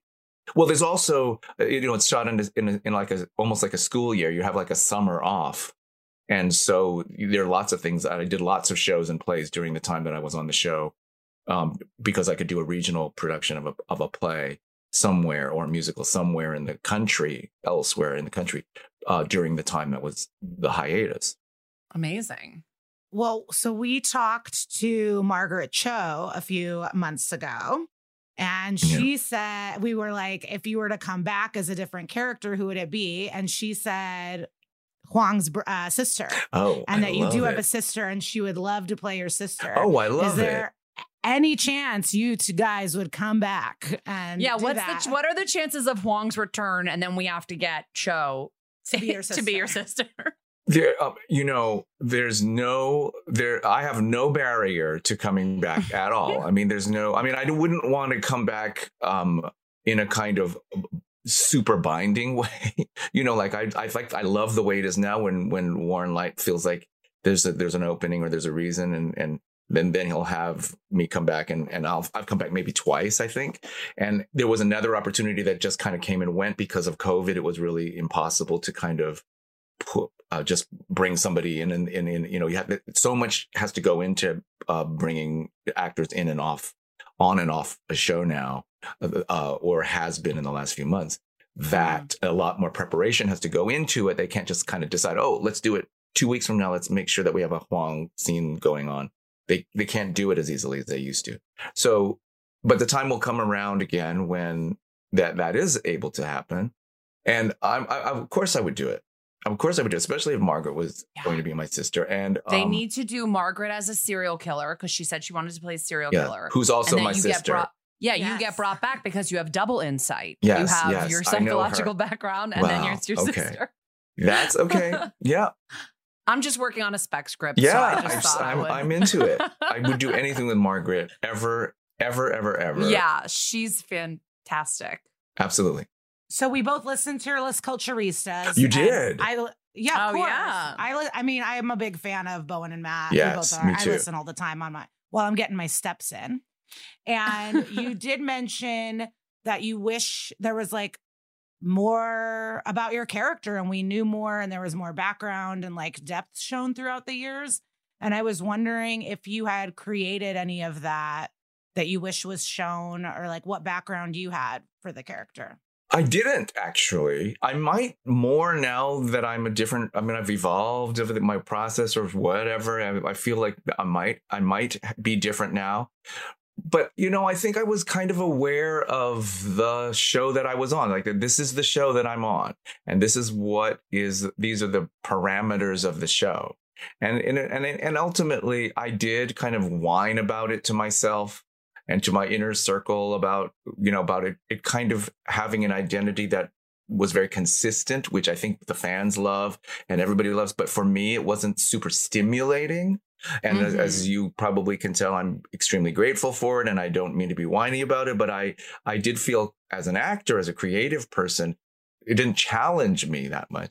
And so I tended to be kind of very neutral about it. You know, I was like, well, you know, this is what I'm doing right now. And it's it is a very specific set of things that I'm achieving by doing it. And that I'm really happy with it. And that's perfectly good. But so therefore, to make a short story long, I felt like there wasn't a lot of room for it. And I didn't want to make things up that were not going to be right. And the perfect example of this is like the 11th hour when he came out. I was like, oh, we didn't talk about this. Like, where did that come from? And there was a sense, and that was when I kind of went, oh, you guys, you know, I felt kind of like that was, I don't know how to describe it. It wasn't a detail that felt that organic to me. I mean, and at the same time, I'm all for what's the difference? It doesn't matter at all. I mean, gay people are all different kinds of people. And this person could certainly be a gay person. There's no reason for them not to be. But the way that I had thought in my mind he was, and from some very minor comments throughout about dating girls or something like that, I wasn't there with that. It was a surprise to me. And it was a surprise that kind of served that particular storyline. It was kind of convenient, I think. Yeah. But that is the kind of show that I was on. That was the kind of show that at that moment in time, very late in the game, they could do that and it was okay. But they did do that because nothing else was ever discussed. Like they was able to do that because all the details were left out prior to that. So then the opportunities are greater, and they left their options open in some ways by not being more specific about who he was or where he came from. Yeah, and I feel like now, if your character was like that was now or in a more recent season, I think they would have gotten more into it. They seem to now be getting more into like one character's gambling addiction, one character's issue with this, you know, like they definitely get more into the personal lives of the characters. I feel like where at the beginning it was like you just saw a little bit of Stabler and Benson's personal life, but everyone else was sort of like just outside of that. Yes, that's right. And so I see what you're saying completely, because that was what the show was doing at that time, was like, you know. Yes, and I think I felt like, oh, I want that. I want a little bit of personal about me there. And there were moments where there were Wong heavy episodes, and yet it never felt to me like enough, or it never felt like as much as it could be. But that's it. I mean, I don't have much more of a complaint about it than that. That is, as I said before, the identity of the show. And it would be dumb of me to buck against the identity of this bigger show that I am a part of by thinking that it should be any other way than the way it was. Yeah. Right. Another thing I keep saying, it's been in my head since the Las Culturistas episode. I keep going, we love a moral queen, just to nobody over and over again.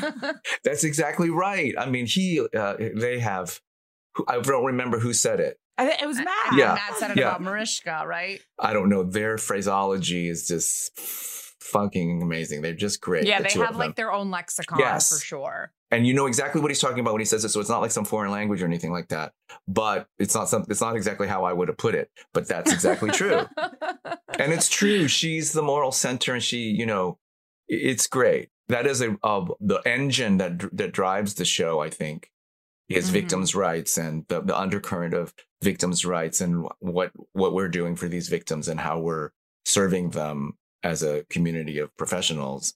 I think that's an undercurrent in the show that is perceivable to the average audience member on some level. Yeah, Peter Scanavino, who's a current detective, he said the reason women love the show so much is because women are listened to, and that's like in it, yeah, a rare thing. Yes, that's right. It's like porn for women.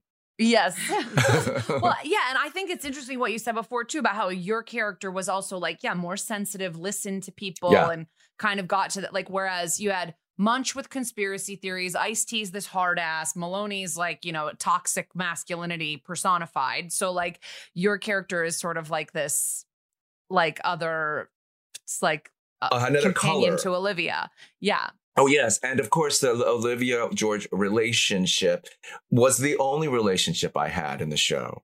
And so that was of great comfort to me, actually, and of great, I was really into that. And we always made jokes about it because there was hardly ever a moment when it happens on very specific occasions that our relationship is even a little bit, dealt with or illuminated. And yet it really kind of carried me through the whole thing. That was the most interesting and fun part of the character for me, is his relationship to her. Are you and Mariska still in touch? Not, yes and no. I mean, we're in touch, but really not in a daily way or in a thing. And I do miss that because she's just kind of such a great person. I'm in touch more with Stephanie.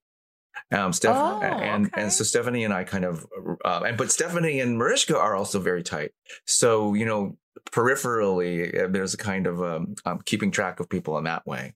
Yeah. That seems like a scoop that I like to that you and well, we talked to Captain Cragen, and he had just texted Mariska for her birthday. So we're just interested in this right. I just texted Stephanie today because I was at a restaurant and I said, have you been to this restaurant? This is an incredible restaurant. And of course she had been there. She knows every single restaurant in New York that's any good. Wait, what was it?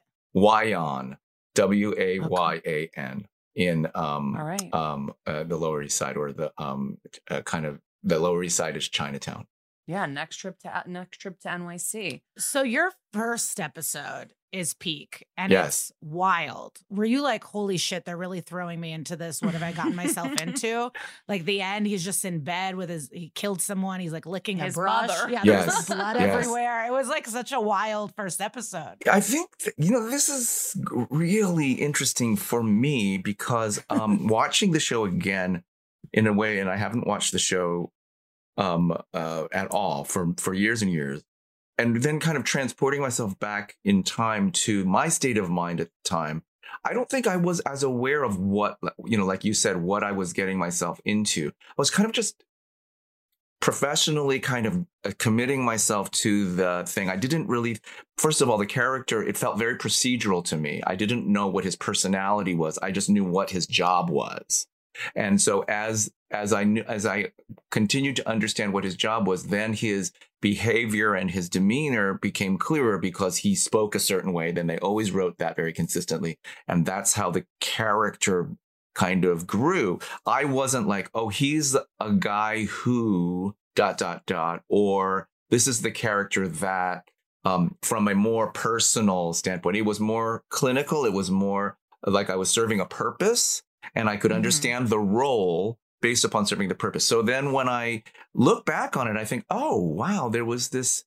And maybe that's what created for me a sense of not leaning into how depraved people were, allowing me to be neutral about it and clinical about it, because I never kind of went, oh, God, you guys, this is really like upsetting.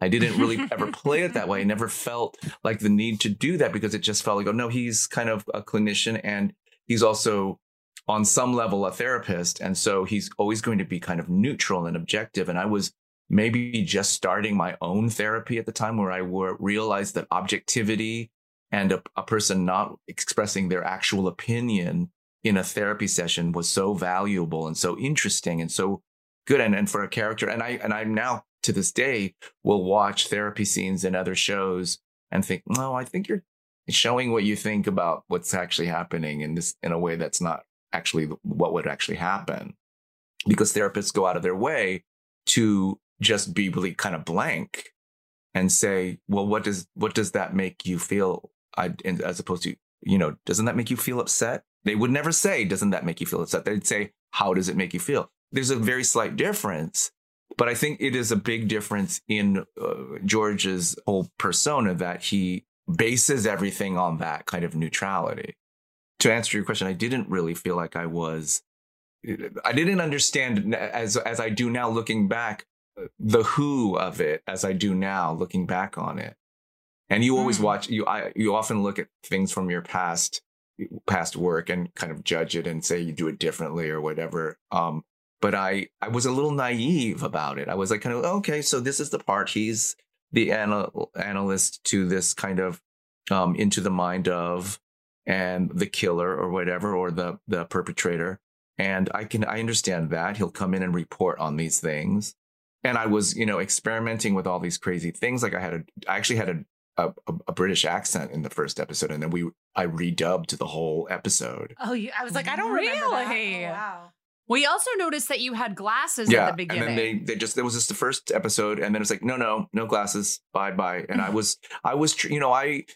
I come from, this is a very interesting, now that you're pointing this out, I'm realizing what happened actually, is that I came from a background of being what I would call a character actor, an actor that is not mining my own personality, but looking for another personality to play. And I had done this in a lot of movies prior to this. Like my work was generated in the theater, certainly as well, by adopting characters.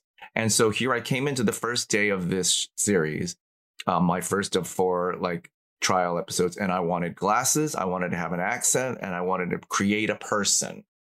And then after that first episode, I was talked out of it, but I also talked myself out of it, going, oh, I see, it's just me on a procedural. And I can kind of ride the wave of me talking the way that I talk and looking the way that I look. And that was refreshing for me for a while.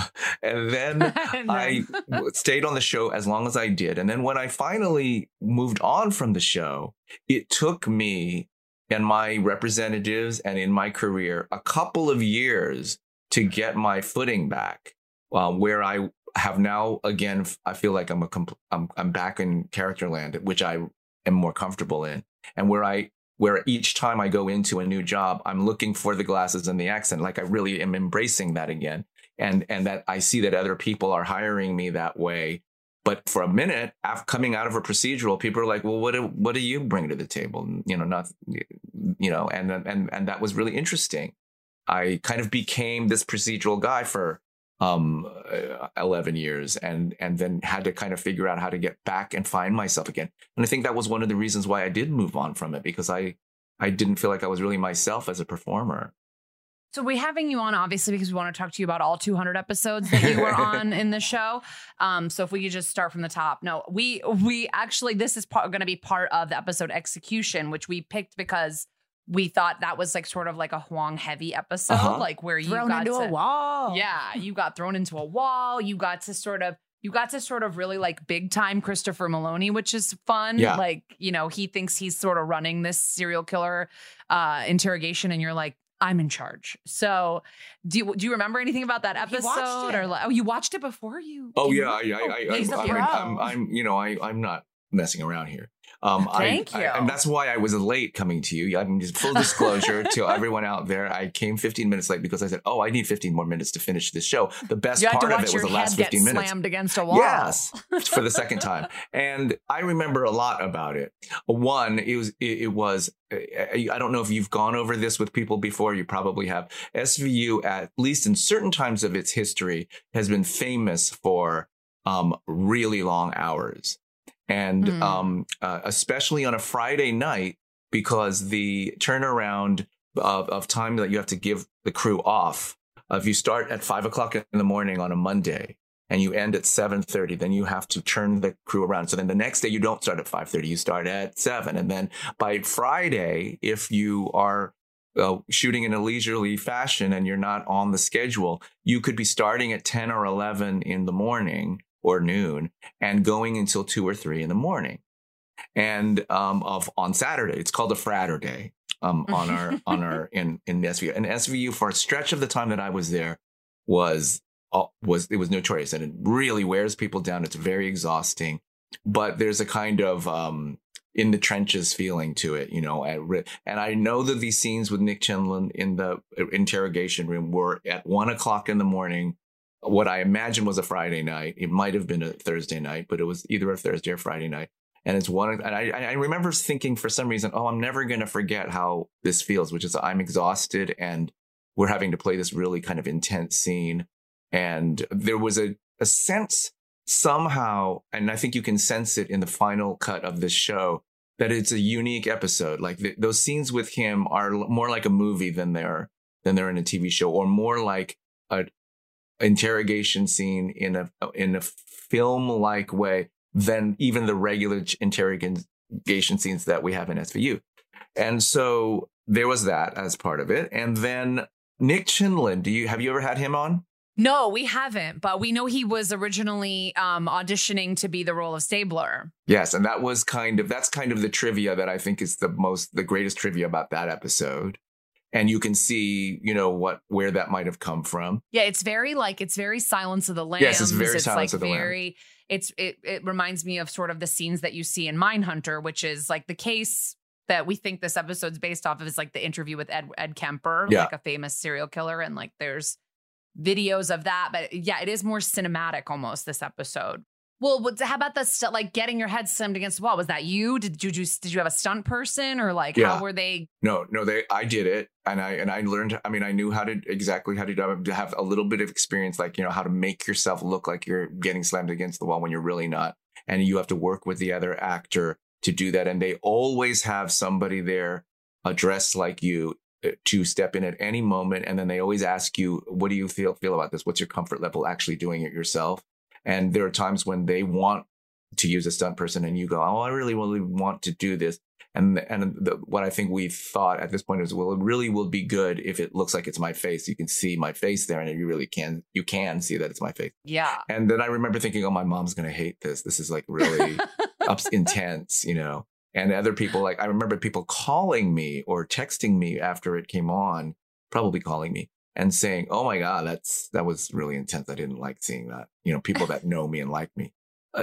So there was that. And I look back at it now, and I always felt to be a little self-critical that there were some really subtle things in that show that we didn't actually nail, and that could have been, if it was a film, we might have been able to kind of explore. One of them is the moment before in the opening of this show where he's about to snap, and I see that he's about to snap.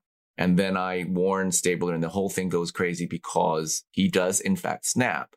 And the warning signs, I don't think, are as clear as as they were indicated in the script. And we weren't all kind of, we could have used a little bit more rehearsal is what I think we could have done. But I think it actually plays quite beautifully. But I do watch it and go, oh yeah, there's that thing where he says, watch out for these things.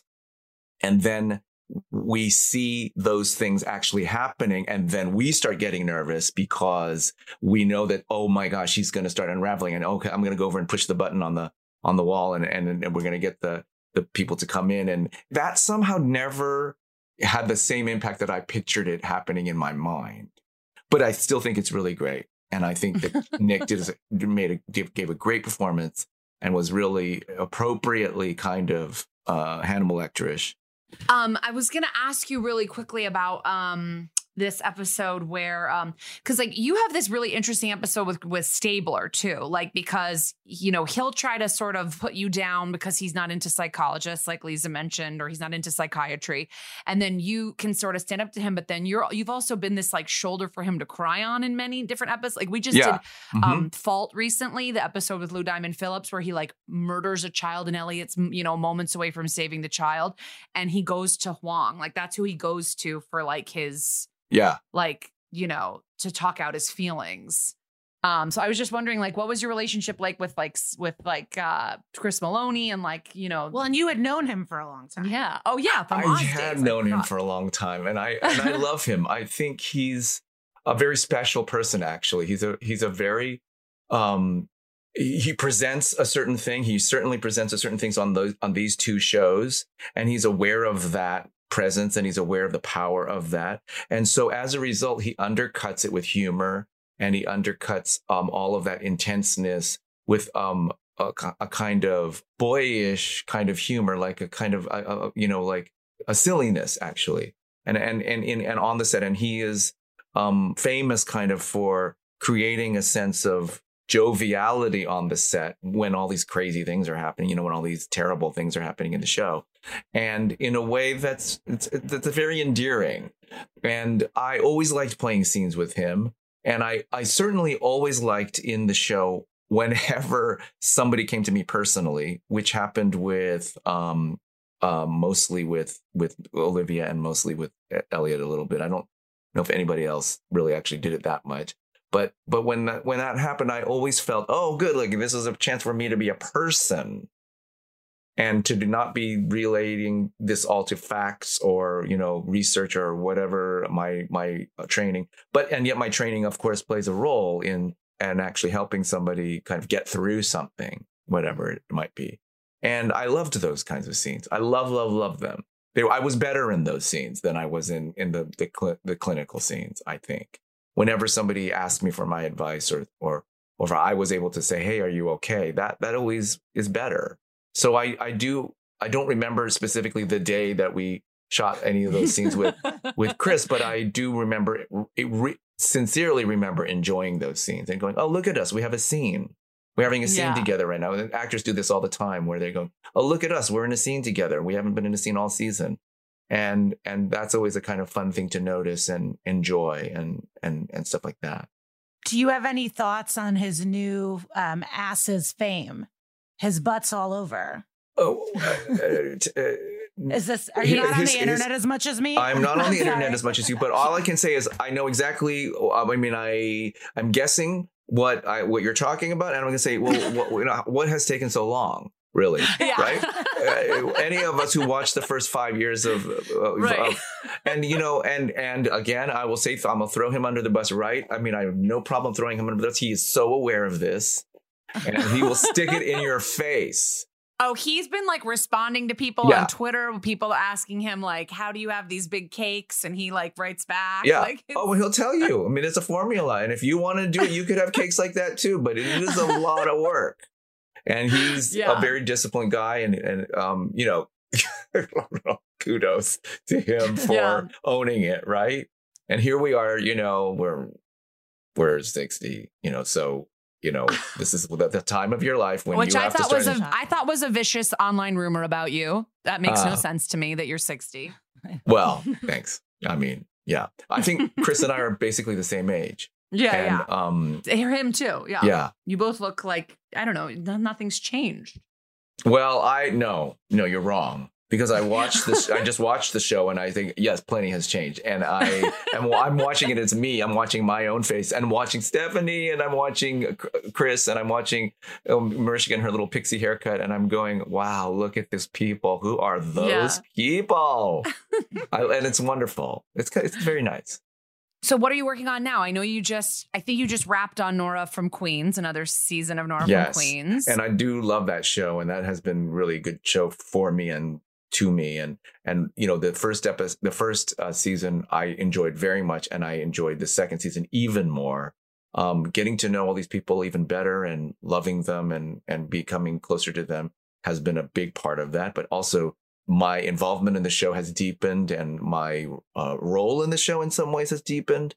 And I directed an episode this year. Oh, cool. And so I'm super into it. I highly recommend it. I mean, I'm not sure what the crossover from SVU to Nora from Queens is, but if you are so inclined, I would tell people to check it out. I bet it's not small. I mean, a lot of people that listen to our podcast at least like comedy. Yes, we're comedians. So, yes, and you talk about Bowen and Bowen's our touchstone, right? Our common thread. He's our common denominator. Yeah. And I've worked with Awkwafina once before, and she was lovely and so great and funny. And I also loved hearing you on Las Culturistas talk about how nice it was to be able to have relatability with your co-stars in a way that you haven't been able to before, having such a nice large Asian cast.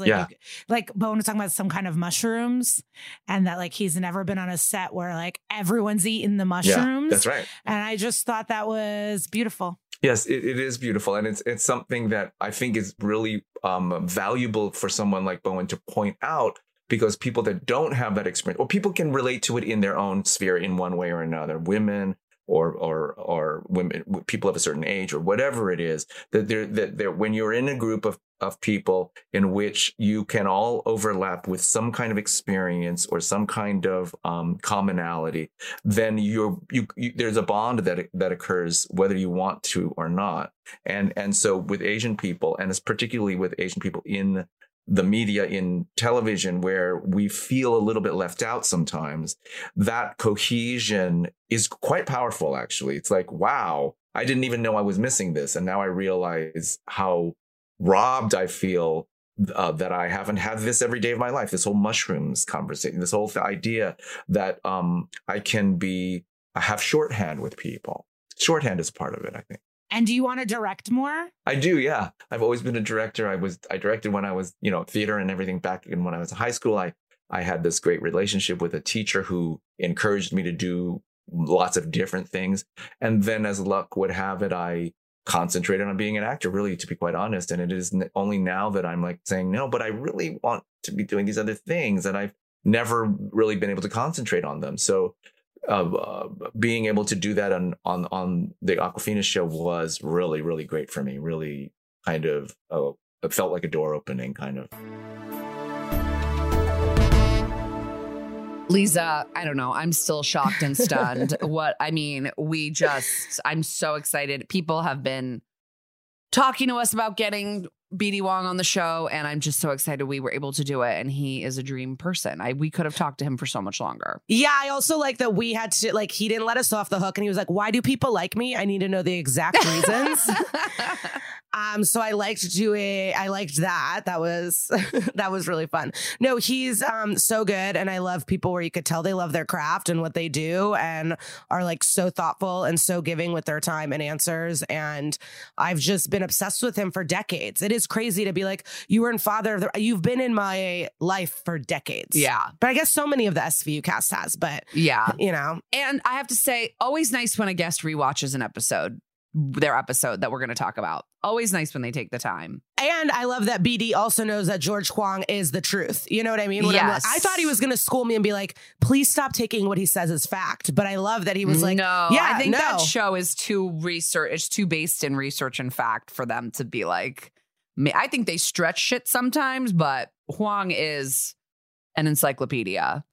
Well, okay, so for our postmortem, besides learning that BD Wong is amazing, what did we learn from today's episode? I mean, hitchhiking is just not an option. Don't do it. Yeah, no hitchhiking, especially now with all of our phones and all the options that we have. There's really, this was a while ago. So good for technology. Bad if your phone dies. I mean, I don't know. It's scary out there. Right. I mean, there's not that much like the execution episode is like so specific, and it's so about like a truly deranged like serial killer. So I don't know how much we like learned specifically from it, but I guess Alex Cabot is a fucking boss, and Ty Burrell's character can go screw. Like, he thought, you're good, Alex, but you're not spectacular. I think we found out who was spectacular in the end, didn't we? Yeah, but also like don't hang out with killers when the shift change is about to happen. That's that's a good thing. When you're scheduling your visit with a serial killer, make sure that it is not during a shift change. Yeah. Or like the week before he's about to get killed. I don't know. It's just testy stuff. It is. I mean, that's what I wanted to do when I was a young girl before I realized, I'm not really into academics, but I wanted to like work in prisons and talk to killers. And then I was like, I'd rather have a good time than look at gray walls. I don't think I could do it. But from the kill, also like if someone murders a bunch of people at age 15, don't let him out at 21. Is that this crime or no? I get everything confused. No, you're right. That's Ed Kemper. He killed his grandparents and then he killed many more people. Yeah, like leave him in jail. It's just like, it's so frustrating. I know we touch on this a lot, but that we have people sitting in prison for like tiny amounts of coke or weed or something, or I don't know, robbing some stuff. And then you have people who murdered family members that are like, yeah, have fun out there. Mm-hmm. Peace out. Go back and kill more people. Like, it's so fucked up. When you start dating someone or meeting someone or anything, figure out what their relationship with their mother is like. I think that's important. I think we need to know how you feel about your mother and make sure it's good. And if not, keep an eye out. If you've ever had the urge to cut out your mom's vocal cords, I don't think we're getting a second Bumble date. I keep talking about the larynx to everybody and it really upsets people, but I can't stop bringing it into normal conversations. Yeah, that seems very on brand for you, Lisa. I also think that this episode like brings up a very interesting issue about death penalty. I'm anti-death penalty mostly. I'm anti-death penalty. And I think it's just like what that father was saying of the other the cellmate's victim. Like when this happens to you, like the wound never closes. Like I don't think killing the killer closes that wound for you. And it also is certainly not going to close a wound for like possible other victims that exist that this person is going to the grave with the information about. So just one example of why I don't believe in the death penalty. But well, how are you better than anyone when you're doing the crime? Like, you know what I mean? Yeah. And actually, a few episodes ago, I mentioned the sociologist in that HBO show, Crazy Not Insane. And one of the things she did was she talked to a professional executioner who's like a traveling executioner. And he goes from town to town executing people. Oh my God. And that's his job. And she said that talking to him was the first time she actually felt scared and like talking to a true psychopath, because so many of the other killers were mentally ill, but he doesn't even realize that he had trauma and how it's affected him and how being an executioner does affect his psyche. Right. And he started showing her. So I guess after he does an execution, he goes and paints, he blacks out and paints. And the paintings were so scary, but he saw no problems and was just like, yep, that's what I do. And it's just interesting. And so to me, it's like, we can't punish killers by killing because you become that killer. Like it's, I don't think it's good for anyone or society. And I don't think it's a deterrent. I really don't think it's a deterrent. Like, I don't think when people are committing these crimes, they're not like, am I going to die on death row? Like, that's just not, I don't think it's a deterrent. And we didn't talk about this, but it's also like so many people are killed and then evidence comes out, that they didn't do it. And like, that's reason enough. Right. So, but this is a larger conversation, obviously, but how many essays did you write about this in high school? This was like, I've written a lot. I did do a capital punishment essay one time, I think in middle school. God, I'd love to get my hands on that. I'm going to see if I can get through some old boxes. That was my senior thesis. Hannah, we're posting that as a PDF in our stories. Please, we're going to post it. All right. So for today's What Would Sister Peg Do, which is, our weekly segment where we direct you towards resources that can give you more information on the subject. In today's episode, we thought we would point you towards a book written by Robert Ressler, the man who interviewed Ed Kemper, and Tom Schachtman as well. It's called Whoever Fights Monsters, My 20 Years Tracking Serial Killers for the FBI. And Robert K. Ressler is the man who invented the term serial killer. So definitely interesting to read his words and thoughts on the subject if you're a true crime nut. So check that out. And please join us next week. We will be covering the episode Lessons Learned, season 14, episode 8. And as always, those are on Hulu and Peacock, or you could check out your local library. And next time you hear from us, there will be a new Clank, another baby. So get ready for baby gossip. A Logan, I guess, technically, but yeah. I refused. Are you kidding? Thank you so much. Bye-bye.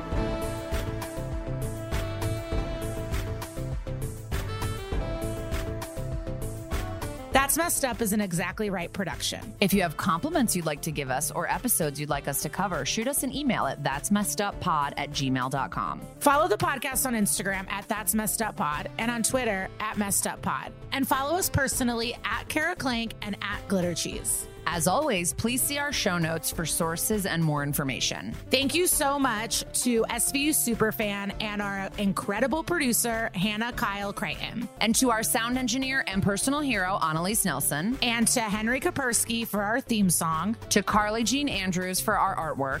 Thanks to our executive producers, Georgia Hardstark, Karen Kilgariff, Danielle Kramer, and everybody at Exactly Right Media. Listen, subscribe, leave us a review on Apple Podcasts, Stitcher, or wherever you get your podcasts.